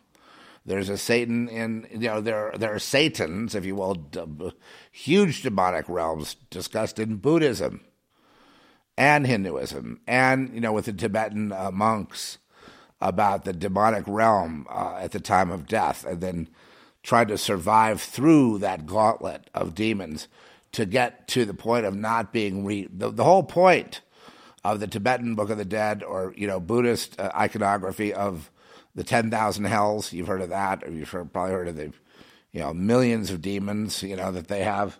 I think they're called Ashokas, or there's some kind of word, and that's a Japanese word. I'm not sure exactly what they are. And then the Hindu aspect, and then of course the Mahayana versus Hinayana Buddhism. And, the whole point being to be able to escape the wheel, because the wheel is cruel. The wheel is repetitive. All life is suffering. The wheel is suffering. The wheel is karma. And how do we get away from karma so we quit being reborn? So they take being reborn as the actual sin is being born into this world is a sin. It means that your karma is bad, and so you're going to be here to suffer again. And the idea is to try to not be a cause of karma, so that you could escape this. I mean, I'm summarizing in Western terms, and it's different for somebody that's involved in that in Buddhist philosophy in the East. But just the idea is not to be reborn. The idea is to get beyond is to get through the gauntlet. The Tibetans say it best with the gauntlet of demons. The Tibetan Book of the Dead. If you can get through that, then you're free. Okay, and then eventually they had Mahayana Buddhism came in, which was in a sense influenced by Christianity, in the sense that they would see these people that had been enlightened. They would become saviors like Jesus. So the people would simply devote themselves to that savior through chanting and, giving of things and whatever, that they would be, smiled upon and make it through to not be reborn into. A lot of them wanted to be reborn as wealthy, reborn as, being beyond the pain and suffering of life. Which, of course, is foolish because everyone's going to die. So it doesn't, there's no escaping the horrors of life if you're going to die. Yeah, they forget that. It's easy to forget. People don't want to think about death. So with Jesus, though, everything revolving around that, the whole idea is to breach the gap of life and death, to go beyond that into an eternal abode.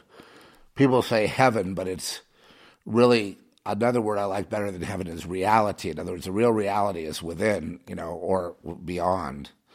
And the reality that we see here is simulation. So, you want to get to the actual real reality, which is, I believe, contains everything you see here, but so much more information per square inch of any kind of visual.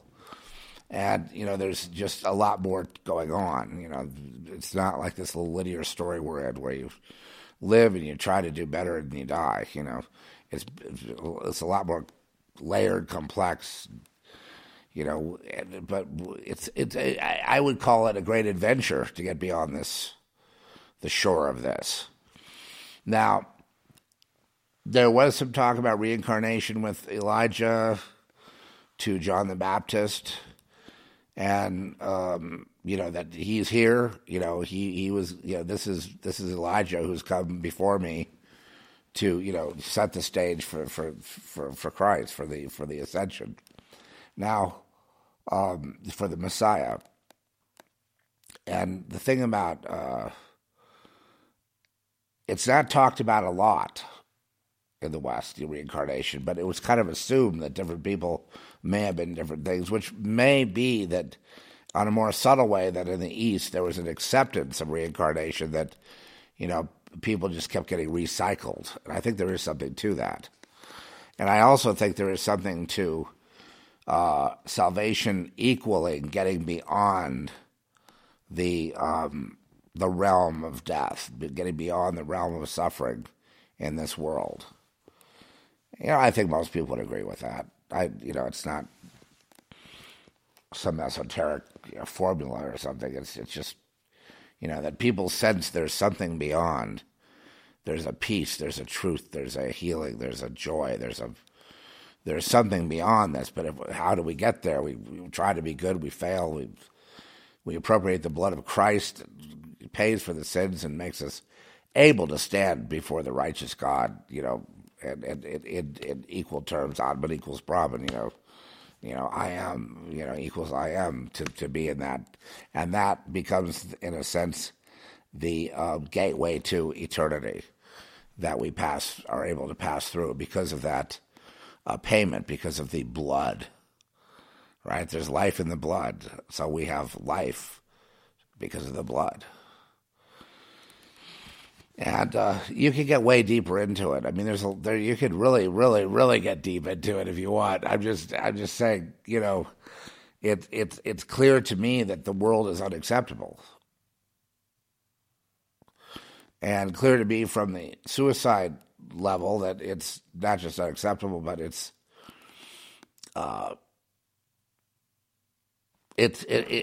pure evil. And evil has been allowed to flourish. In fact, in one part of, I think, Matthew 24 is, actually, I don't have the exact verse on me right now, but it's where Satan offers Jesus the kingdoms of the world if he'll just bow down. And it turns out that Satan actually owns all the institutions of all the world. It has the power to give all of them, including all the people. Satan actually indicates that he owns all people, which is more interesting than owning the institutions. Satan owns all people. So what about those who've been good? They pledged their life to the Lord. No, owns all people. That's just basically it. You come into this world, he owns you. You're owned, man. Now, you want to get out of that situation and align with Creator, with Source, with power, with number one, with you want to get on with your life. But for now, we're all born as slaves into this satanic ownership And we have to find a way out. I mean, the cultures throughout the world all realize they need to find a way out of this. Even Bob Dylan. There must be a way out of here, said the Joker to the thief. I mean, it's just obvious.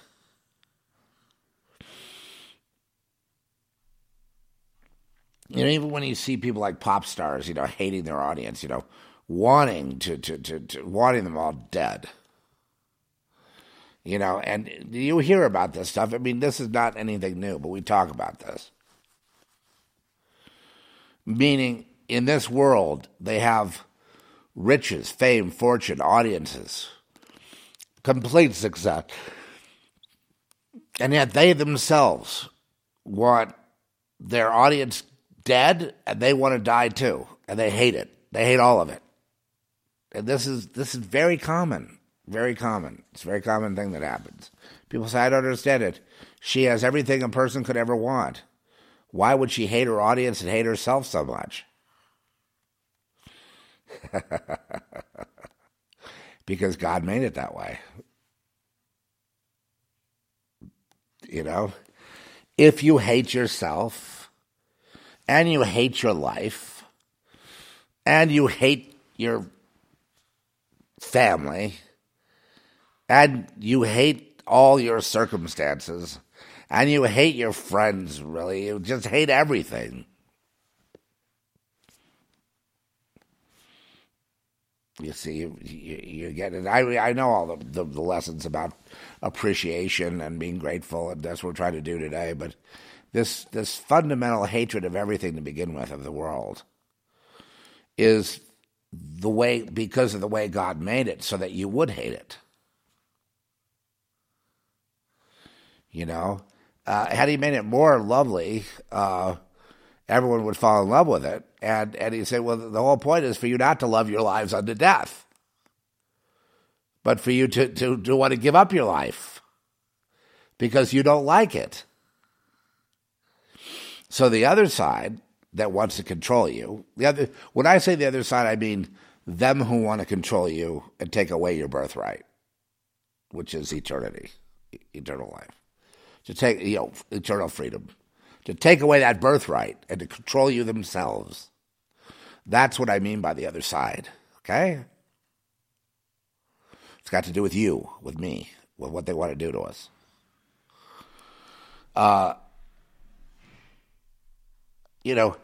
They want you to fall in love with you. You come with us, and you'll be so successful, you'll fall in love with your world. You'll be happy. And now Klaus the genius is saying, well, you'll own nothing. You'll eat no meat. You'll eat bugs. But see, you'll be happy finally. We will cure the ontological problem of being. Of just being is just pure pain. And we'll solve that. You'll finally be happy with the world we're creating for you. And of course, in that world, you are dead. Right? You're dead to the eternal world. You're dead. You're only... one could make an argument that you're consciously not even there. Like you could make an argument that all the pods in the Matrix don't exist. Right? In other words, they don't exist in a meaningful way that even matters to anyone. They're as if they never were already. Right? Because they've been changed, they've been edited, so they're moot. They're just a blob of nothing. There is no way back. There is no soul intact. There is no life to be had. There's just usurpation, misappropriation, theft, murder, lying, which is pretty much the norm in this particular world.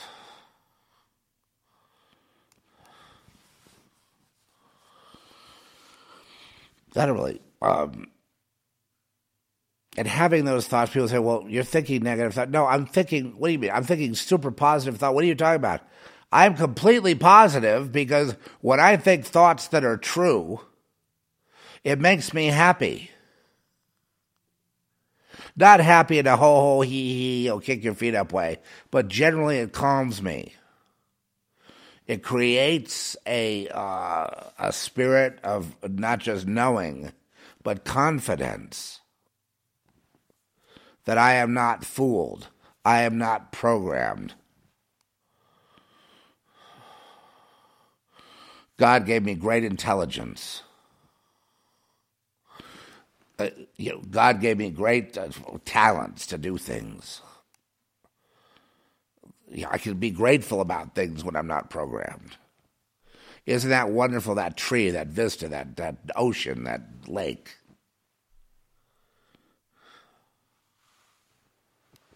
Yes. It's wonderful. I don't know, I want to turn to the nation for a second. I don't know what people, I just get the sense people are miserable from coast to coast. They're just completely miserable in the United States. And they're mad, they're angry, and they're just falling into Klaus Schwab's paradigm.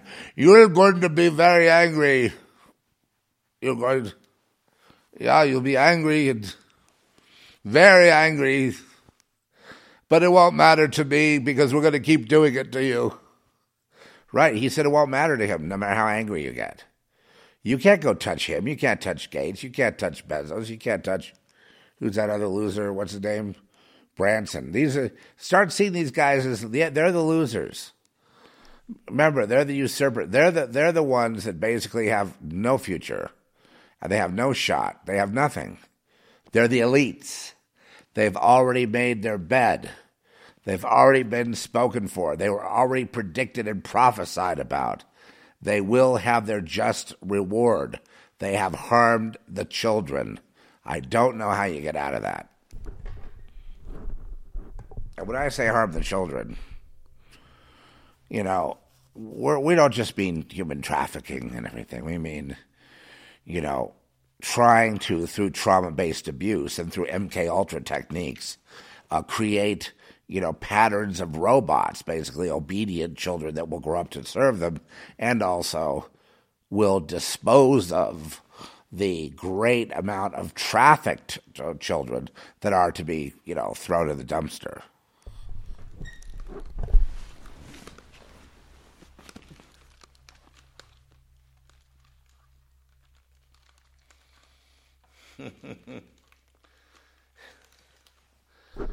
And just because you would acknowledge that, God will reward you.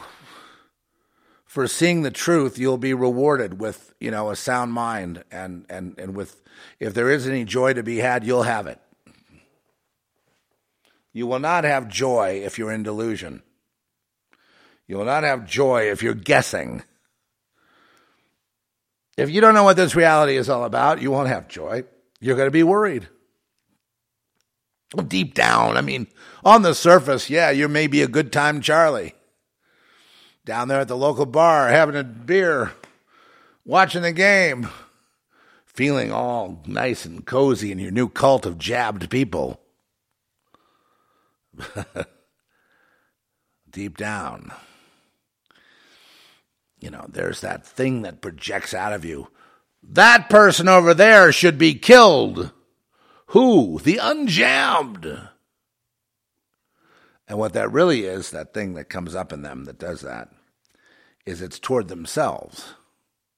But they have been programmed to project onto the enemy of the state, which is basically a group of mainly white men that they complain about. They fund all the anti-white men protests and movements, by the way. The money comes from them. Mm-hmm. And when you know that, that should set you free, right?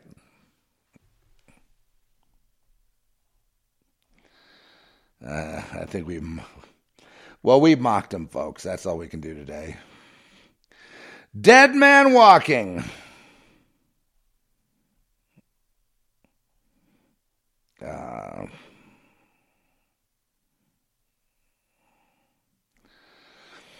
Well,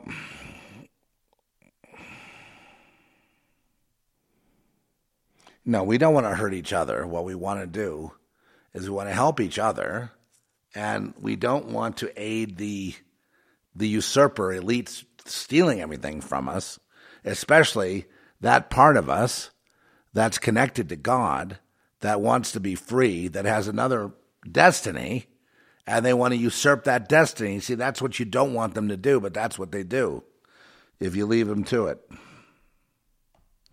And I'll see you guys next time. God bless you, each and every one. Enjoy your turkeys and cranberry sauce and what it's stuffing, and don't let them like guilt you. Oh, you usurped the land from the Indians. Yeah, well, before the Indians, there were other people here. Oh, no, they weren't. Oh, let's solve it. Let's solve it with politics. Let's solve it with carnality. Let's solve it with pipes and rods and bolts and nuts.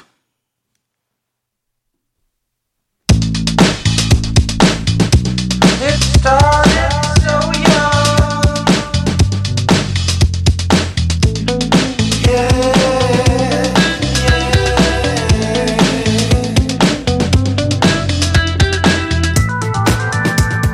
Run around the block, naked and alone, hoping someone will see, so you can be ashamed for what's inside of you.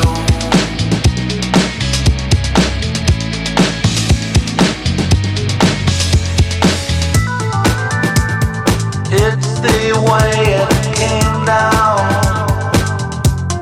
naked and alone and confused, wells of fun inside.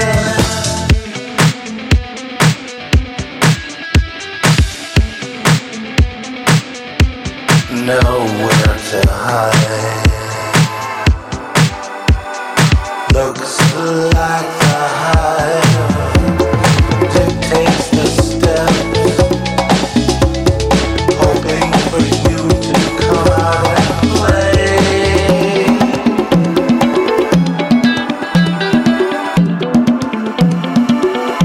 A rainy day, you run around the block, naked and alone, hoping someone will notice and laugh at you. But you know it's wrong. They make you ashamed and confused. You need what you hate. You hate what you need. All gonna come out in the end.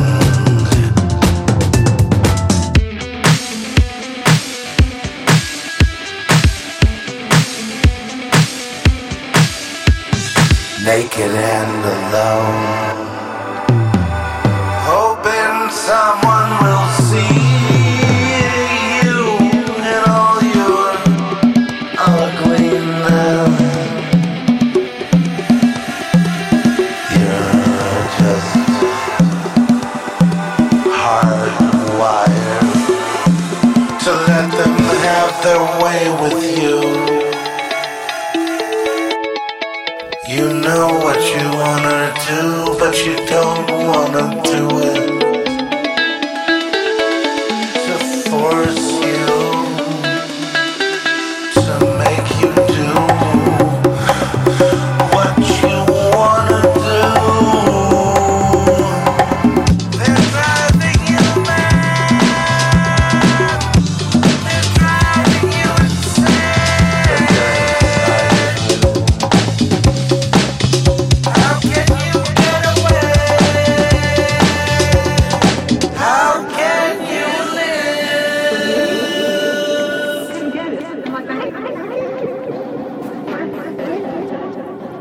Thank